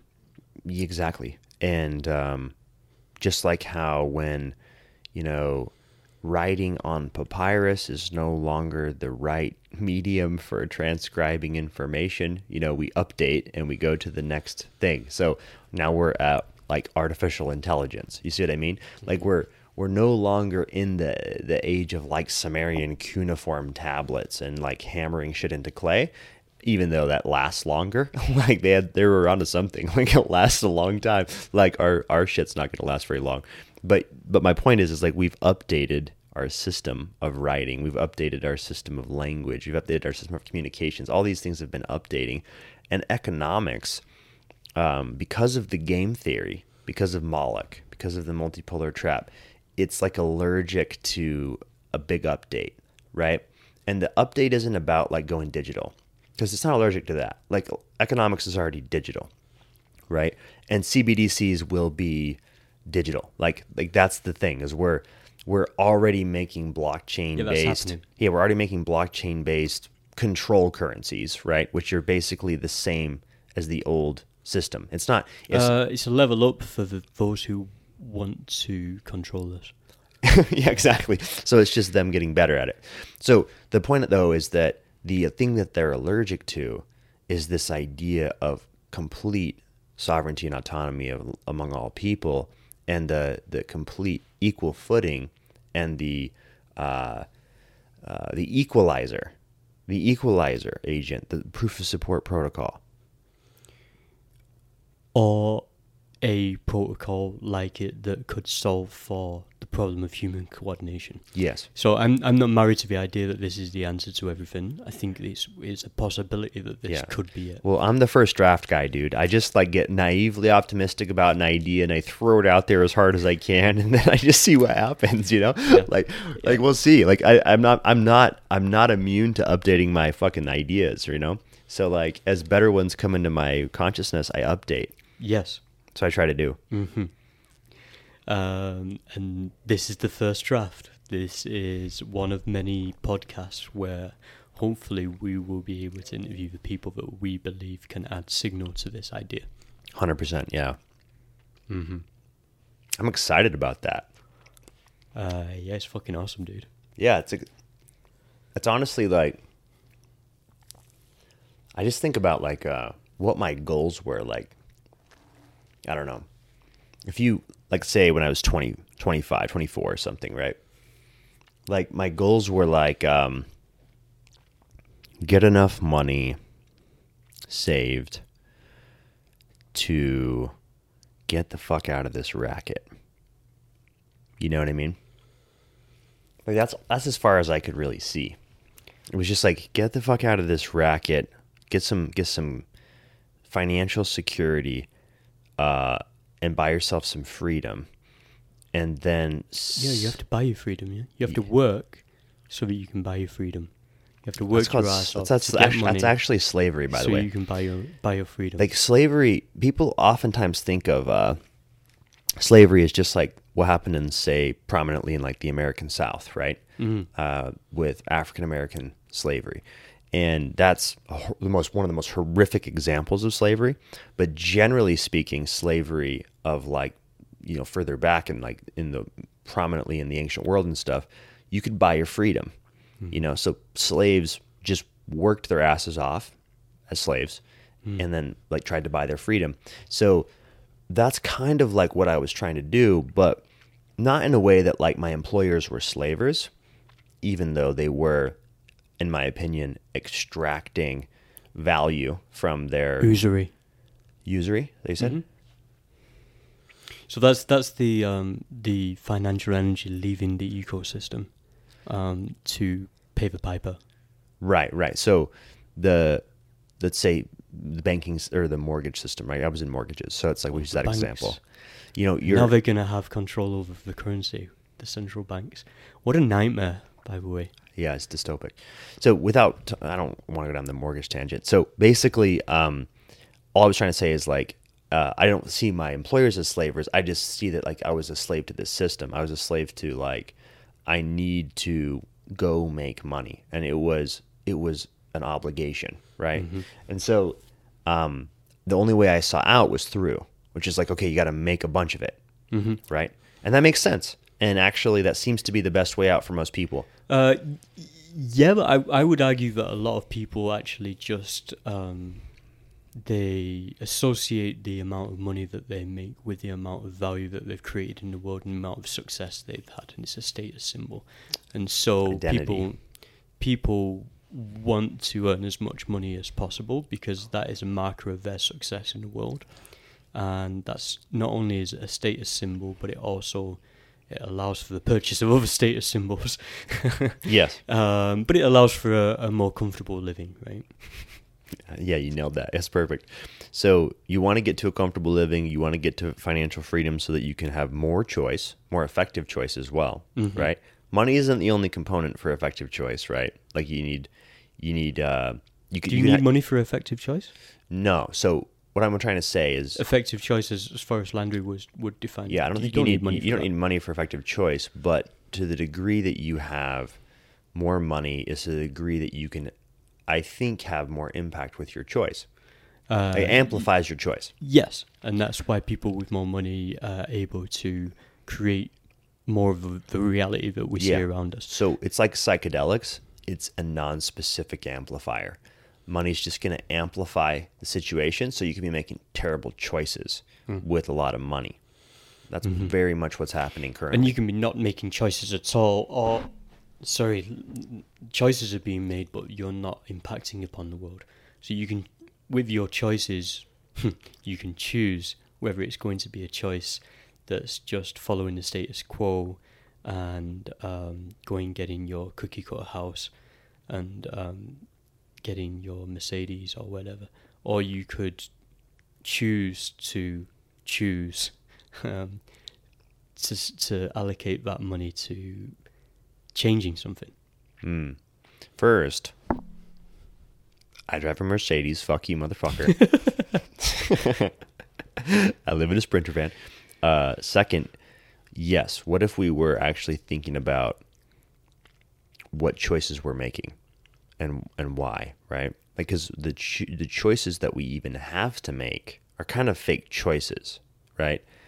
It's like, can I get anything else for you over here for you? Do you want a little Dr. Pepper or a Sprite over here? And you get to choose between the two. It's like, ooh, I get a Dr. Pepper or a Sprite.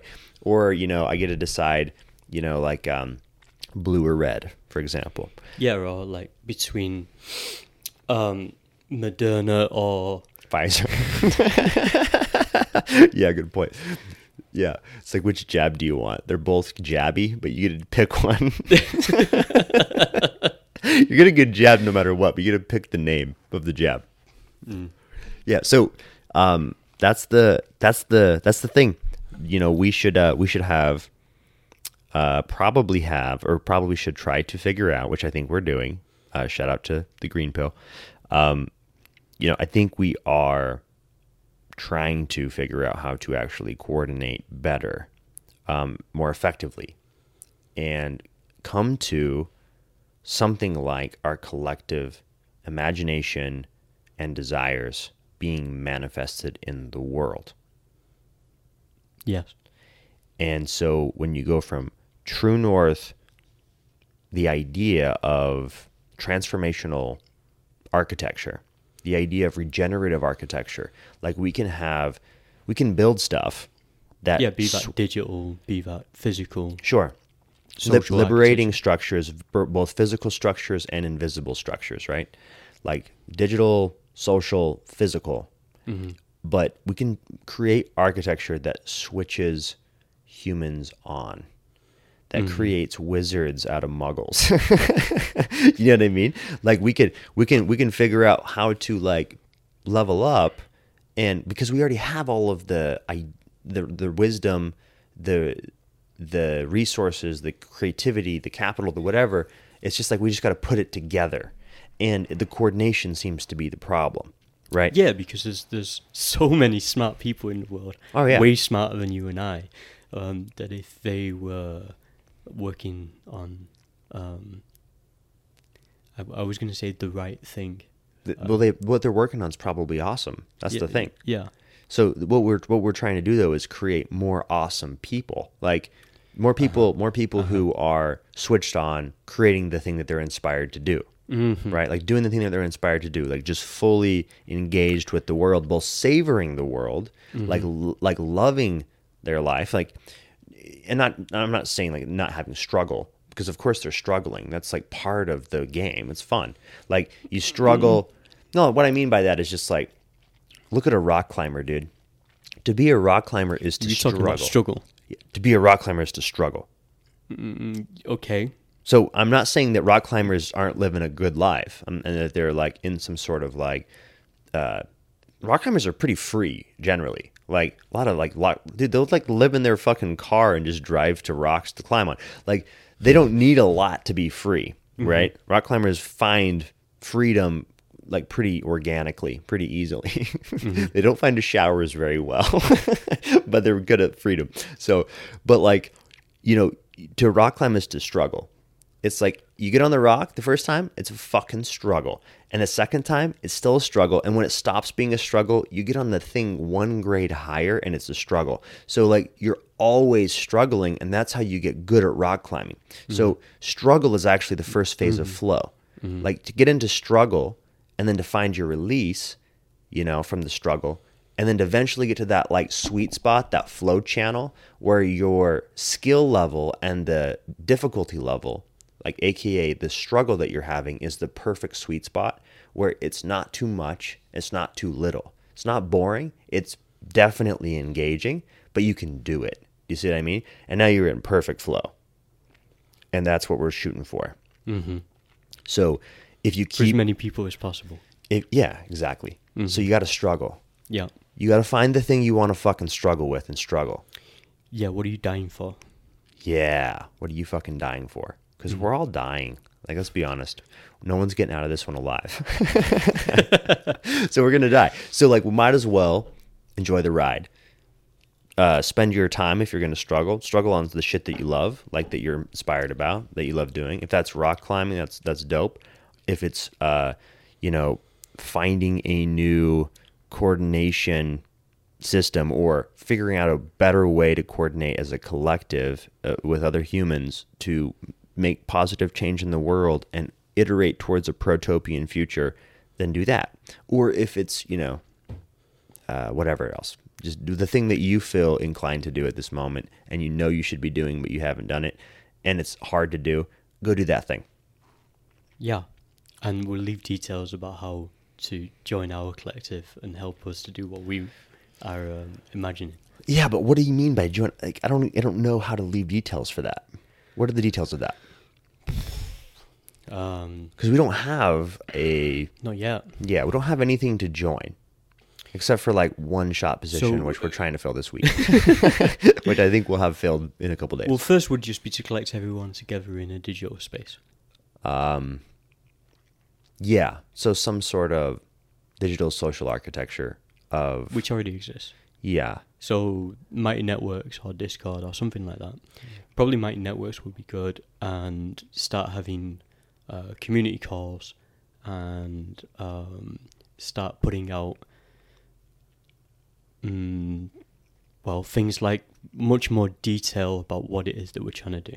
Well, this is what's the roadblock for me on this is I feel on the one hand like on the local level of Southern Utah, of St. George, right? of making that collective locally based. Yeah, so there's two things going on. Yeah, because on the other level, Yeah. I see this as a radically open source idea, like totally needs to be open and scalable. And because of this, like, and I mean, obviously the proof of support thing is an aside, because I think that should just ultimately be eventually just a white paper that's open to the world. How many of our members, on a scale of 1 to 100, how many do you think we can hope will listen to this entire podcast? Like, if we get our staff to every day, it's like, did you listen to the podcast? Did you listen to the podcast? Jesus. Did you listen to it yet? Did you? Yeah, that's culty for sure. Let me think. So Our staff, sorry, our team, our collective. our collective. Yeah, exactly. Our squad. Our squad. That's a better way to say it. The squad. Yeah, it's weird. We got this old language. So, I would say if we actually tried to get the download into people, I would probably record something shorter. And That put it in a float tank. no, just give people like the download in a short version that's directed directly at the members, right? Yeah. And because this is just kind of tangential and me, telling stories and doing the thing. Like, this is just us in dialogue. So, but yeah, I think if we were trying to get the download to people, we could probably realistically get it into more than half of the members, I would say, pretty fast. Okay. Well, same, we're shooting for 200 members, hopefully in the next few months. That's 100 people. Yeah. And so I guess we could start doing community calls and over Zoom or something.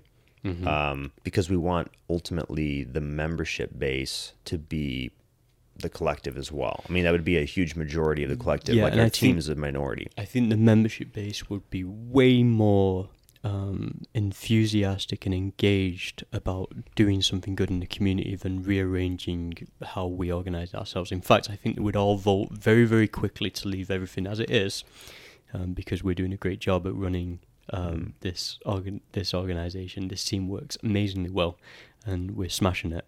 Yeah. And so we wouldn't change a thing, and the members would vote that. Maybe. And then I would pause on that. I'm not saying that they would just topple the structure. I think that instead I think they would also have something to say. So each person has some signal. Yes, I know exactly what you're saying. What I'm saying though is that what they would be more interested in is making some collective decisions about something new. Maybe. I think that they would also be interested in making decisions We'll about probably still vote. Well, yeah. But what I mean is, like, okay, you have a membership at a place called True North. They offer some services, some wellness services. They now say, hey, I know you just came here for the services and you got the membership for the services, but now we're saying you actually belong to this collective, and so you get a voice as part of it, right? So Can I just come in and float? Like, yeah, Can, some people can are just gonna be like, I just "What want a the-" sauna, dude. Yeah, some people are gonna be like, what the fuck are you talking about, right? And you reckon half of the people will? I would say that they would receive like the message. I didn't say that they would agree with it. I was just saying that, like, I think a bunch of people would listen. They'd be like, run your own fucking business, dude. I don't give a fuck. Probably some of them. Most of them. Maybe. And I'm not saying that they want to run the business. I'm saying that some people, I think, are genuinely interested in this idea of sovereign souls coming together in coordination, To create collaboration. something new. Nobody. I'm gonna double click on this because I think I passionately believe in it. So, the power of this collective is in doing something, creating something new. Right. This, what we have here, True North Float, works. Right. It's already working. It's going pretty damn well. And what I would like is for us to use this new power of a collective energy to actually bring something new into the world that's good for the community here. Yeah, 100% agree. And I think that starts with the community inside of True North Float, which means you optimize for what they want. In other words, Right. we get to our collective desire. So what's a better business than when the people running the business have a direct fucking feed on or direct signal from the people using the business, right? It's the same. It's basically a positive feedback loop. I think we're going to get into a trap of using all of our bandwidth to figure out what people want here when we're already just providing it for them. Noted. See you on that. I would disagree that we're already providing it for them because of things like metrics like, say, our average member visits per month, right? Okay. So how often do you like to float? So for me, ideally, I would say at least once a week. I'm about the same. I'm usually 3 to 4 floats a month, right? So the average is around once a week, right? Mm-hmm. I mean, there's been weeks I've had a lot more, right? And I floated a ton, but on average nowadays, it's about 3-4 per week. Quick question for you. Mm-hmm. Do you think it would be a good financial decision for True North to pay for me to be able to float whilst I'm not here for the next 6 months? Yes. Cool, thanks. Yeah. I mean, like, I think floating is like anything else. There's sort of an 80-20 thing, right? Where you probably start getting diminishing returns after a certain point. In the sense that, like, does it make sense to float every day? I don't know. Maybe for a tiny minority of people, or for a period of time, maybe for a week, if you really want to dive into something. That's what I mean. Yeah. Like a small number of like there's times where it's like, oh, you're doing like some deep introspective thing. You're doing like a 30-day float challenge where you're like also doing a bunch of journaling and like abstinence from like your phone and shit like that. You know what I mean? Like you're using it as a catalyst for a deep shift or something in your life. I don't know. A transformation, a metamorphosis. Yeah, and there's other people who are like we're gonna have a package of that. Yeah. There's other people who have like chronic pain, and it's pretty insidious. Where like they're just like always hurting. So my Uber driver a couple of days ago. Yeah, it's rough. So to have something like a float tank for reprieve from that is really a blessing. But I would say for most people, coming in, they haven't floated. So the first introduction into floating is just like a weird experience, right? You're trying to figure out like how to like. I mean, I think a lot of people come in with a lot of fear, and nerves at least around like what to expect and what's it going to be like, and is it going to be scary? Is it going to be hard? It's going to be difficult, right? And a lot of people are like incredibly and pleasantly surprised by like how easy it is and how like you just feel so good after. Well, after the first float, I think a lot of people leave with like, yeah, it was exactly as horrible as I thought it was, and fuck this shit, I'm out. Yeah, so you have to get past the filter. Yeah. So which is, you have to let go. You have to like relax. Yeah, and that takes longer for some people than others. I mean, for me, I was pretty anxious in the float tank for probably like the first 5 times, maybe. It took you five floats before? Well, I don't know. I don't remember like counting a lot, but and also go through spells. And because I was back and forth and went months between floating and it like sort of takes you a while to get back into being able to quieten the mind and calm yourself down and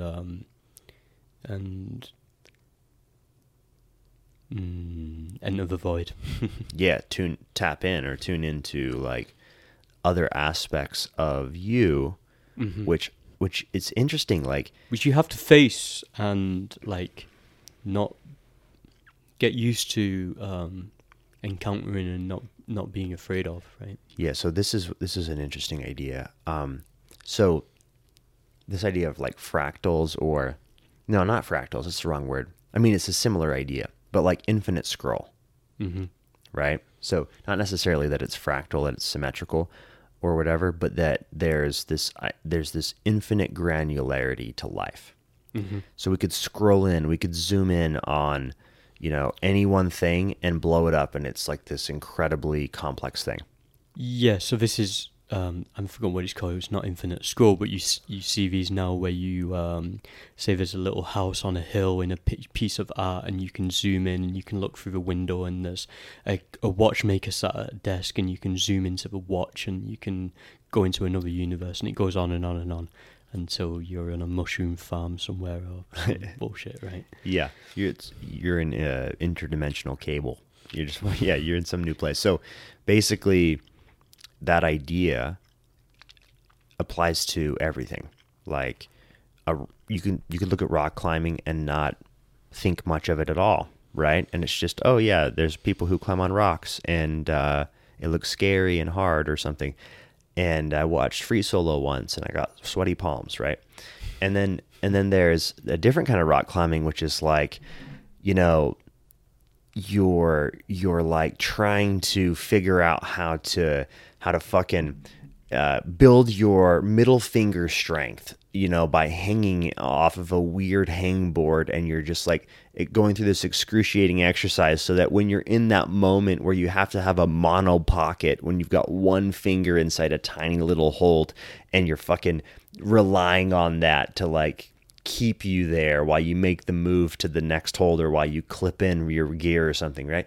Like, you're fully like in this granular experience where the rock is alive, and where there's just holds, and there's just features, and there's just all kinds of words that you didn't know existed before you got into rock climbing that describe the types of rock you're encountering, and the choss, and the fucking, you know, the shit that's on the wall, right? Like, basically a universe emerges, and it's emerging currently, and people are just, rock climbing is a sport, and it's getting more popular, and now there's an Olympics, you know, there's the Olympics are accepting it as a sport or whatever. So basically, you're just seeing one example of complexity emerging as you zoom into the world, as you become a rock climber, right? And a float tank is the same way. A float tank is you're used to your life being the way it is, right? You go through life pretty routinely, probably, like most people. You know, if you're listening to this, you're probably like in some sort of flow or cyclical thing in your life that involves work and maybe some Netflix, you know, and like, you know, you're not used to things being super different all the time. And in a float tank, you're in a totally different environment than that. There isn't any routine. There isn't any external noise at all, you know, pulling you in any direction. It's just you. So you're now in the you space. You're in the universe, right? The universe of you. And that becomes more and more complex the more granular you pay attention. And now you can get into being the full architect of your life. I feel like I should be dropping a mic, but it's not in my hand right now. Mm-hmm. And that's why I think we have a fundamental disconnection, because based on our average member visits per month to the float tank, right, and our float tank occupancy, right, mm-hmm. which is growing, but it's mm-hmm. not full. Mm-hmm. So I'm just saying, like, we haven't hit that level where we've totally resonated, or our community is totally in resonance with our offering, and our community is at the occupancy size, right? Agreed. And so by opening this to a collective, I'm suggesting and hoping that we can find that consensus as to what that looks like for the people here, where they're in perfect sort of like stokedness, or whatever you want to call it. Everyone's psyched about the exact offering. So I think that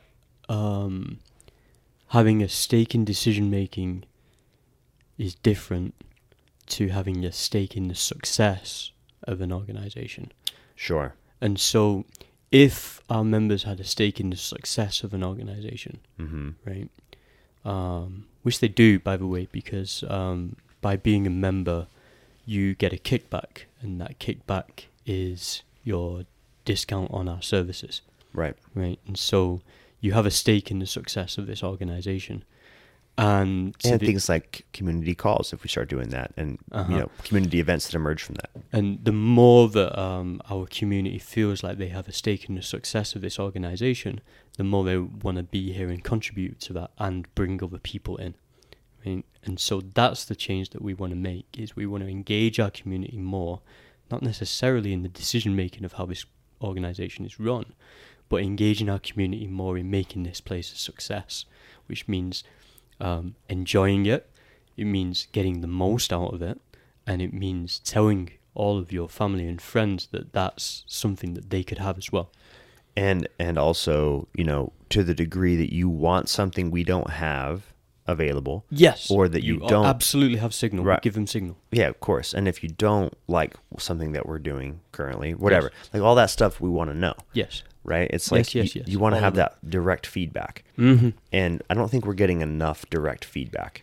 And this survey was a start, and we can do that a lot, and we can have the community calls, and we can find as many ways as possible to get as much feedback. But ultimately, we want proof of support tokens. Yes. Yeah. But first of all, for cool fucking projects in the area that we can all support. No, first of all, for cool fucking projects like True North Float, right? Right. Which is the first of the True North projects. Right. And it's modular and scalable and copy and pastable, and there could be a True North Float in any city or town if there's a community that are willing to support it.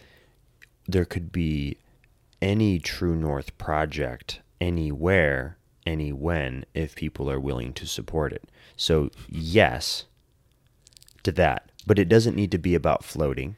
It doesn't. It could be about, hey, let's figure out how to get clean water to all humans on the planet who don't have water to drink, right? On a water planet. I'm saying water strange because I'm trying to emphasize how strange it is that we're on a water planet where people are thirsty. Fucking stupid. Oh, yeah. Coordination failure. Moloch. Yes. Moloch. Let's kill that motherfucker. Let's kill that dragon. That's what I say. Yeah.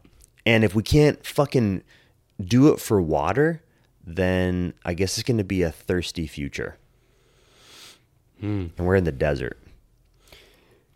Yeah. And just putting water on a market and allowing it's ludicrous.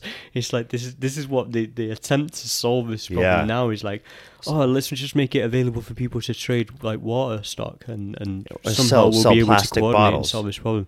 Or just sell plastic bottles. As the free market is our best effort at group coordination and like there's no better attempt at it. It's just nonsense. Dude, when you think of the math and you try to like visualize how much plastic, when you visualize it and you hear the statistics about it, like going to the moon and back and weird shit, like miles and miles of plastic bottles end to end, just like into, it's like we're building a landfill, we're building a trash heap, we're building a desert. We're shitting where we sleep. And deserts can be beautiful, so I don't want to shit on deserts. But like what I mean by desert is just like a wasteland is a better way to say it. We're building a wasteland, right? And that's a tragedy and also a coordination failure. Mm-hmm. And we, what's interesting is it's like, the sad thing is like so many people, if they really got that download, if they really like conceptualized that, like understood that, be devastated. And nobody wants that. Mm. But we're also in it, which means gotta go to work. Like Modest Mouse says, gotta go to work, gotta have a job. And so people don't have the bandwidth to worry about these things, and people deliberately and either consciously or subconsciously put these things out of their mind because they need to function, they need to survive, and they need to work, and they need to provide for their family. Yeah, I mean, you got to deal with immediate circumstances, of course. Yeah. And I'm not suggesting people stop doing that. Like, in the sense that feed your family. Do what you got to do. And also, like, let's use our collective creativity to get out of this pickle. Right? Like, that's the only That's the only thing that I think we can do from here. Like it's that or we don't, those are the options, I guess. And there's catastrophes and dystopias awaiting, unless we can find this other attractor. How are we ever going to get our community to focus on the success of True North Float after we've just dropped that bombshell on them? Well, okay. So here's my reason for that. It's a great question, by the way. So why the fuck should we care about what a float center does in southern Utah? Like, how's that going to matter? So, first, we're not the only ones. So there's lots of other people doing lots of awesome stuff. And so, there's find it, support it. There's a good signal. Yeah. And wherever you find something you're stoked about, support it. And wherever you find something you want to do, go struggle, go do it. But, if we can get the foundation right, if we can get the collective right, if we can implement the protocol and the actual do the coordination in a way where we do have sort of an egalitarian basis, a common footing, and also still land and nail effective coordination on the level of running a hierarchy or an organizational structure, right? Still don't like the word egalitarian, dude.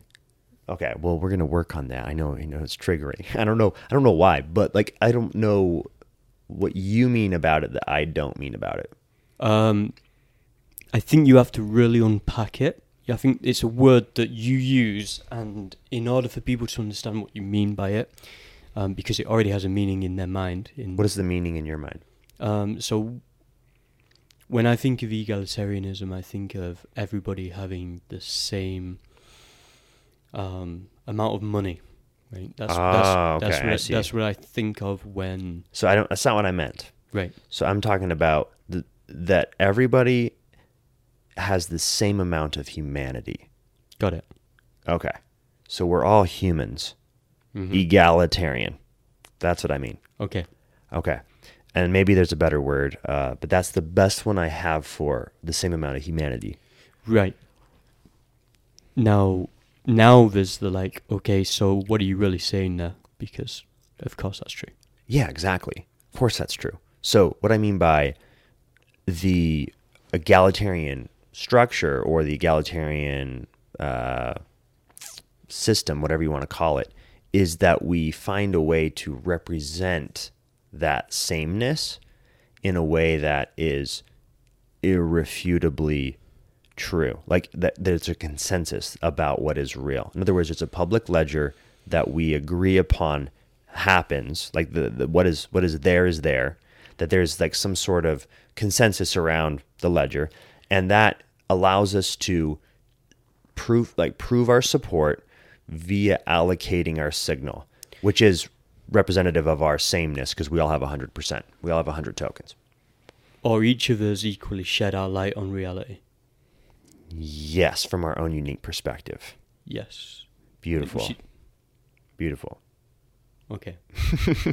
Yeah. So I think we're seeing each other more clearly, for sure. For sure. Yeah.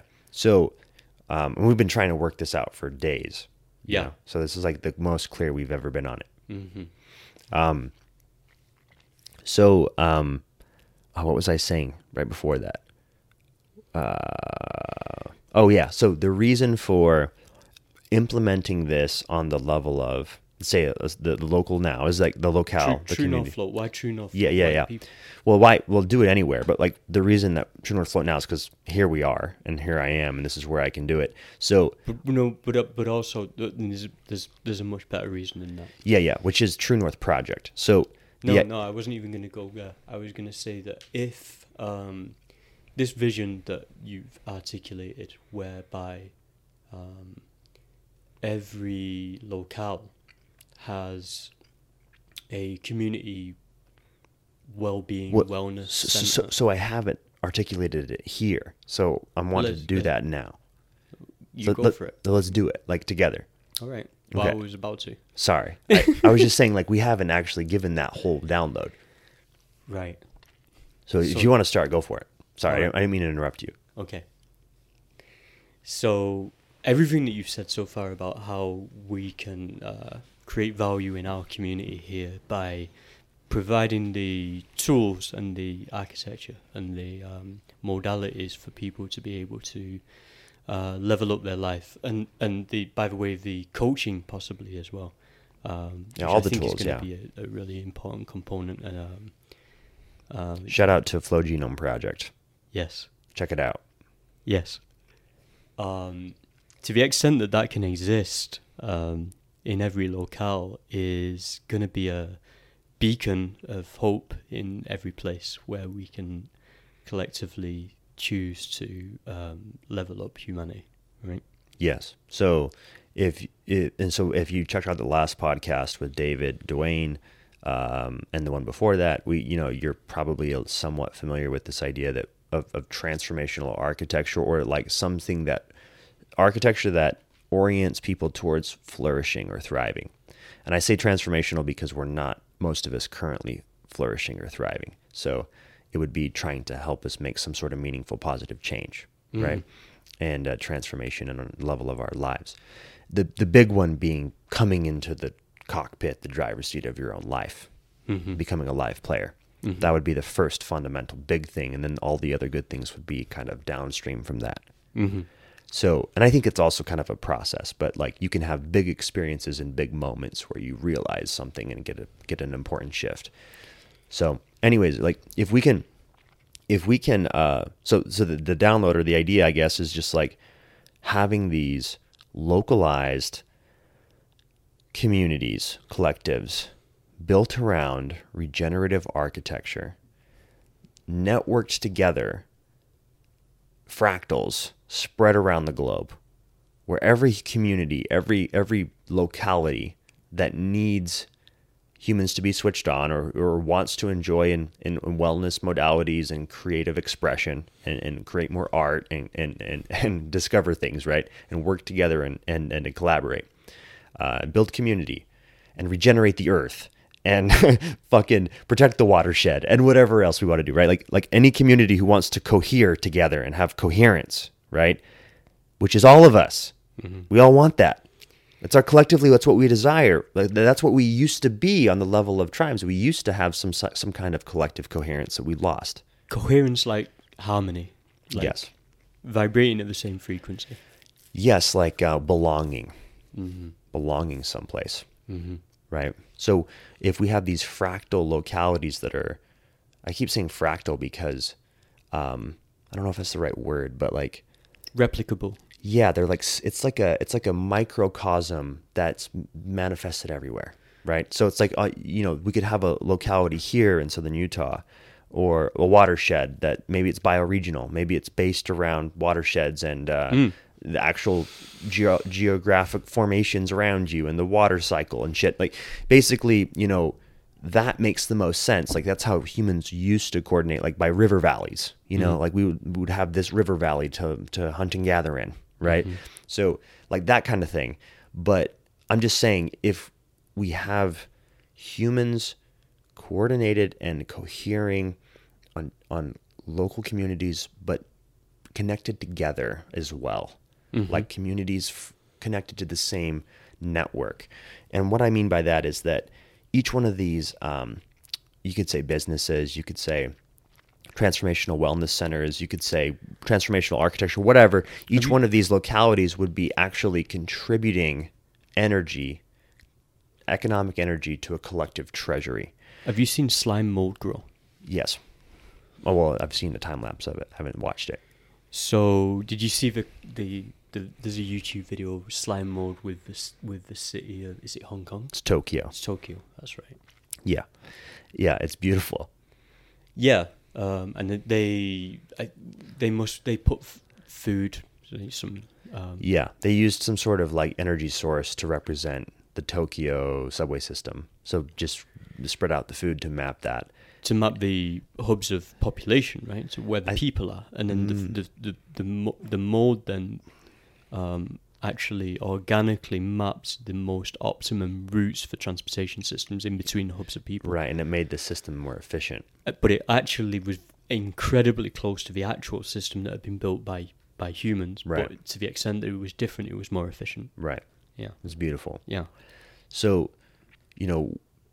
coming to this, like, And this that's is a what beautiful I'm pointing metaphor. to. What I'm pointing to there is the reflection of nature, yes, and so the role of the digital architecture that we build ought to be to reflect the beauty of nature insofar as it is the most effective way of creating beauty in the world. yeah, well, we are nature. So that's what Yes. we're going to do regardless. Mm-hmm. Yeah. And it's cool that, we're part of it. Like, it's just like anytime you pay significant enough attention to just what's playing out, you're just kind of in awe of all of it, that this is even the moment that we're in now. It's pretty rad and wild. Yeah. It's a mystery. Should we wrap it up? Yes. So let me finish this thread. So if you had a collective treasury so think about this for a second, the implications of this, right? Mm-hmm. So I'll try to make this simple if Mm-hmm. I can. This is hard for me. Mm-hmm. So we have individual sovereignty, but local communities connected to bioregional, what would you call that? Bioregional hubs connected in what nations? I don't know. Connected in, like, but the point is it scales up. I don't think it has to scale up any more than that. I think that's it. Okay, well, if it's the bioregion, then it's the bioregion, but the Mm-hmm. bioregions are connected. Yes. So my point is it keeps scaling until you get to the global level where we Yeah, have. but that implies. So I don't think you need to. Just pause on that a second. Every bioregion has a voice, and that's all as far as you need. That's to go. all you need. Yeah, Yeah. and I'm with you on that. Yeah. But the point is that the bioregions connect. You have some sort of global connectivity of the voice of all of us that emerges from the individual level at the bottom all the way up, right? And then because of proof of support protocol, We can effectively allocate capital. not just capital, choice. Yeah. Choice. We can allocate signal, choice. Mm-hmm. And we Well, can that's what capital is. Yes, it is, but it's one kind, yeah. I mean, if we're talking about money. Yeah, but that's what money is. Yeah, I know, I agree. Yeah. But you can make choice that's not money choice. I think... Like, these proof of support tokens aren't monetary tokens, but they're absolutely proof of your choice. Right. Even though you can have dollars being proof of your choice as well. Yeah, and they have zero value because they can't be exchanged. Right, They exactly. belong to you all the time. Exactly. But they do have... This is the thing, is that... They're incredibly valuable. They're incredibly valuable. What they are is a indicator of value. Because Proof of value. Yeah. Proof the of more- what you value. The more people support something, obviously that's valuable. If people support it, then it's valuable. That's the whole point. And that's what we're doing with money. So the two things are the same, but they're different, right? They're both a proof of what you value or what is valuable, like what you'll spend money on is valuable. But also what you support in this way is not monetary. So I want to tip my hat to Nico again. And I think it's something that you haven't quite... Maybe you have. So... Imagine now a world where that is the only monetary system, Okay. right? And any other ideas of how money works just don't exist. Right. So then everyone has the same amount of money. So money isn't a thing. Right. All there is proof of support tokens. But it's full egalitarian because now we all have 100 or 100 tokens, 100%. Like everyone has the same number. So if money were a thing, it'd be the same number of money. Well, let's say that in your locale where you live, be it a city or whatever, you want there to be a fucking awesome cafe, a conscious cafe that serves amazing food. It's all local, delicious, healthy. Then you lend your support to that, and through lending your support to that organisation then has the capital to be able to deliver its proposition, its idea, its vision, and provide you with services and products. And you can just go in and take them. You just go in and take what you want. Yeah, which I think that's an interesting. It's a cool idea. The idea that just like what you support and value, you get, right? Yeah. So my argument to Nico was, but you also need another currency. So if that's just proving what's supported, then you need something for liquidity. Yeah, I agree. And also, if you want a society where everybody has the same number, and there isn't, that's the egalitarian that I was right, which is what I actually don't want. Right. Because I think there should be no restrictions on how creativity is expressed and choice. You know what I mean? Like, but maybe if you don't support it, you're not part of a club and you can't go in. I don't know. But there's lots of, we can go down so many rabbit holes with this. And this was Nico's point, is that every time he tells someone this idea, they have some amazing other ideas that they reflect back to him. Is like, because it opens up the possibilities. It's inspiring, and it inspires people to think about what's possible in a new world where this protocol exists. Yeah. And his point, and I really respect this in him, is like, well, my personal mission is that this protocol exists, and therefore I have absolutely zero bandwidth to think about anything else other than the success and the implementation of this project, and that's my purpose. As it relates to art. Because if it can be successful as it relates to art, that's the proof of concept for anything else. And it's not just the proof of concept, it's the shift in fucking consciousness. Because we start... art. Yes, because art. Yeah. Because art. I think we can leave it at that. Like, because of fucking art. All right, dude. Yeah, man. It's late. Let's wrap it up. Okay, well, you're leaving to Colombia tomorrow. Yeah. Wow. For the next 6 months, at least until I'm back in St. George. So. Stoked that you've been here. Yeah, man. It's been epic. Yeah, it's been epic.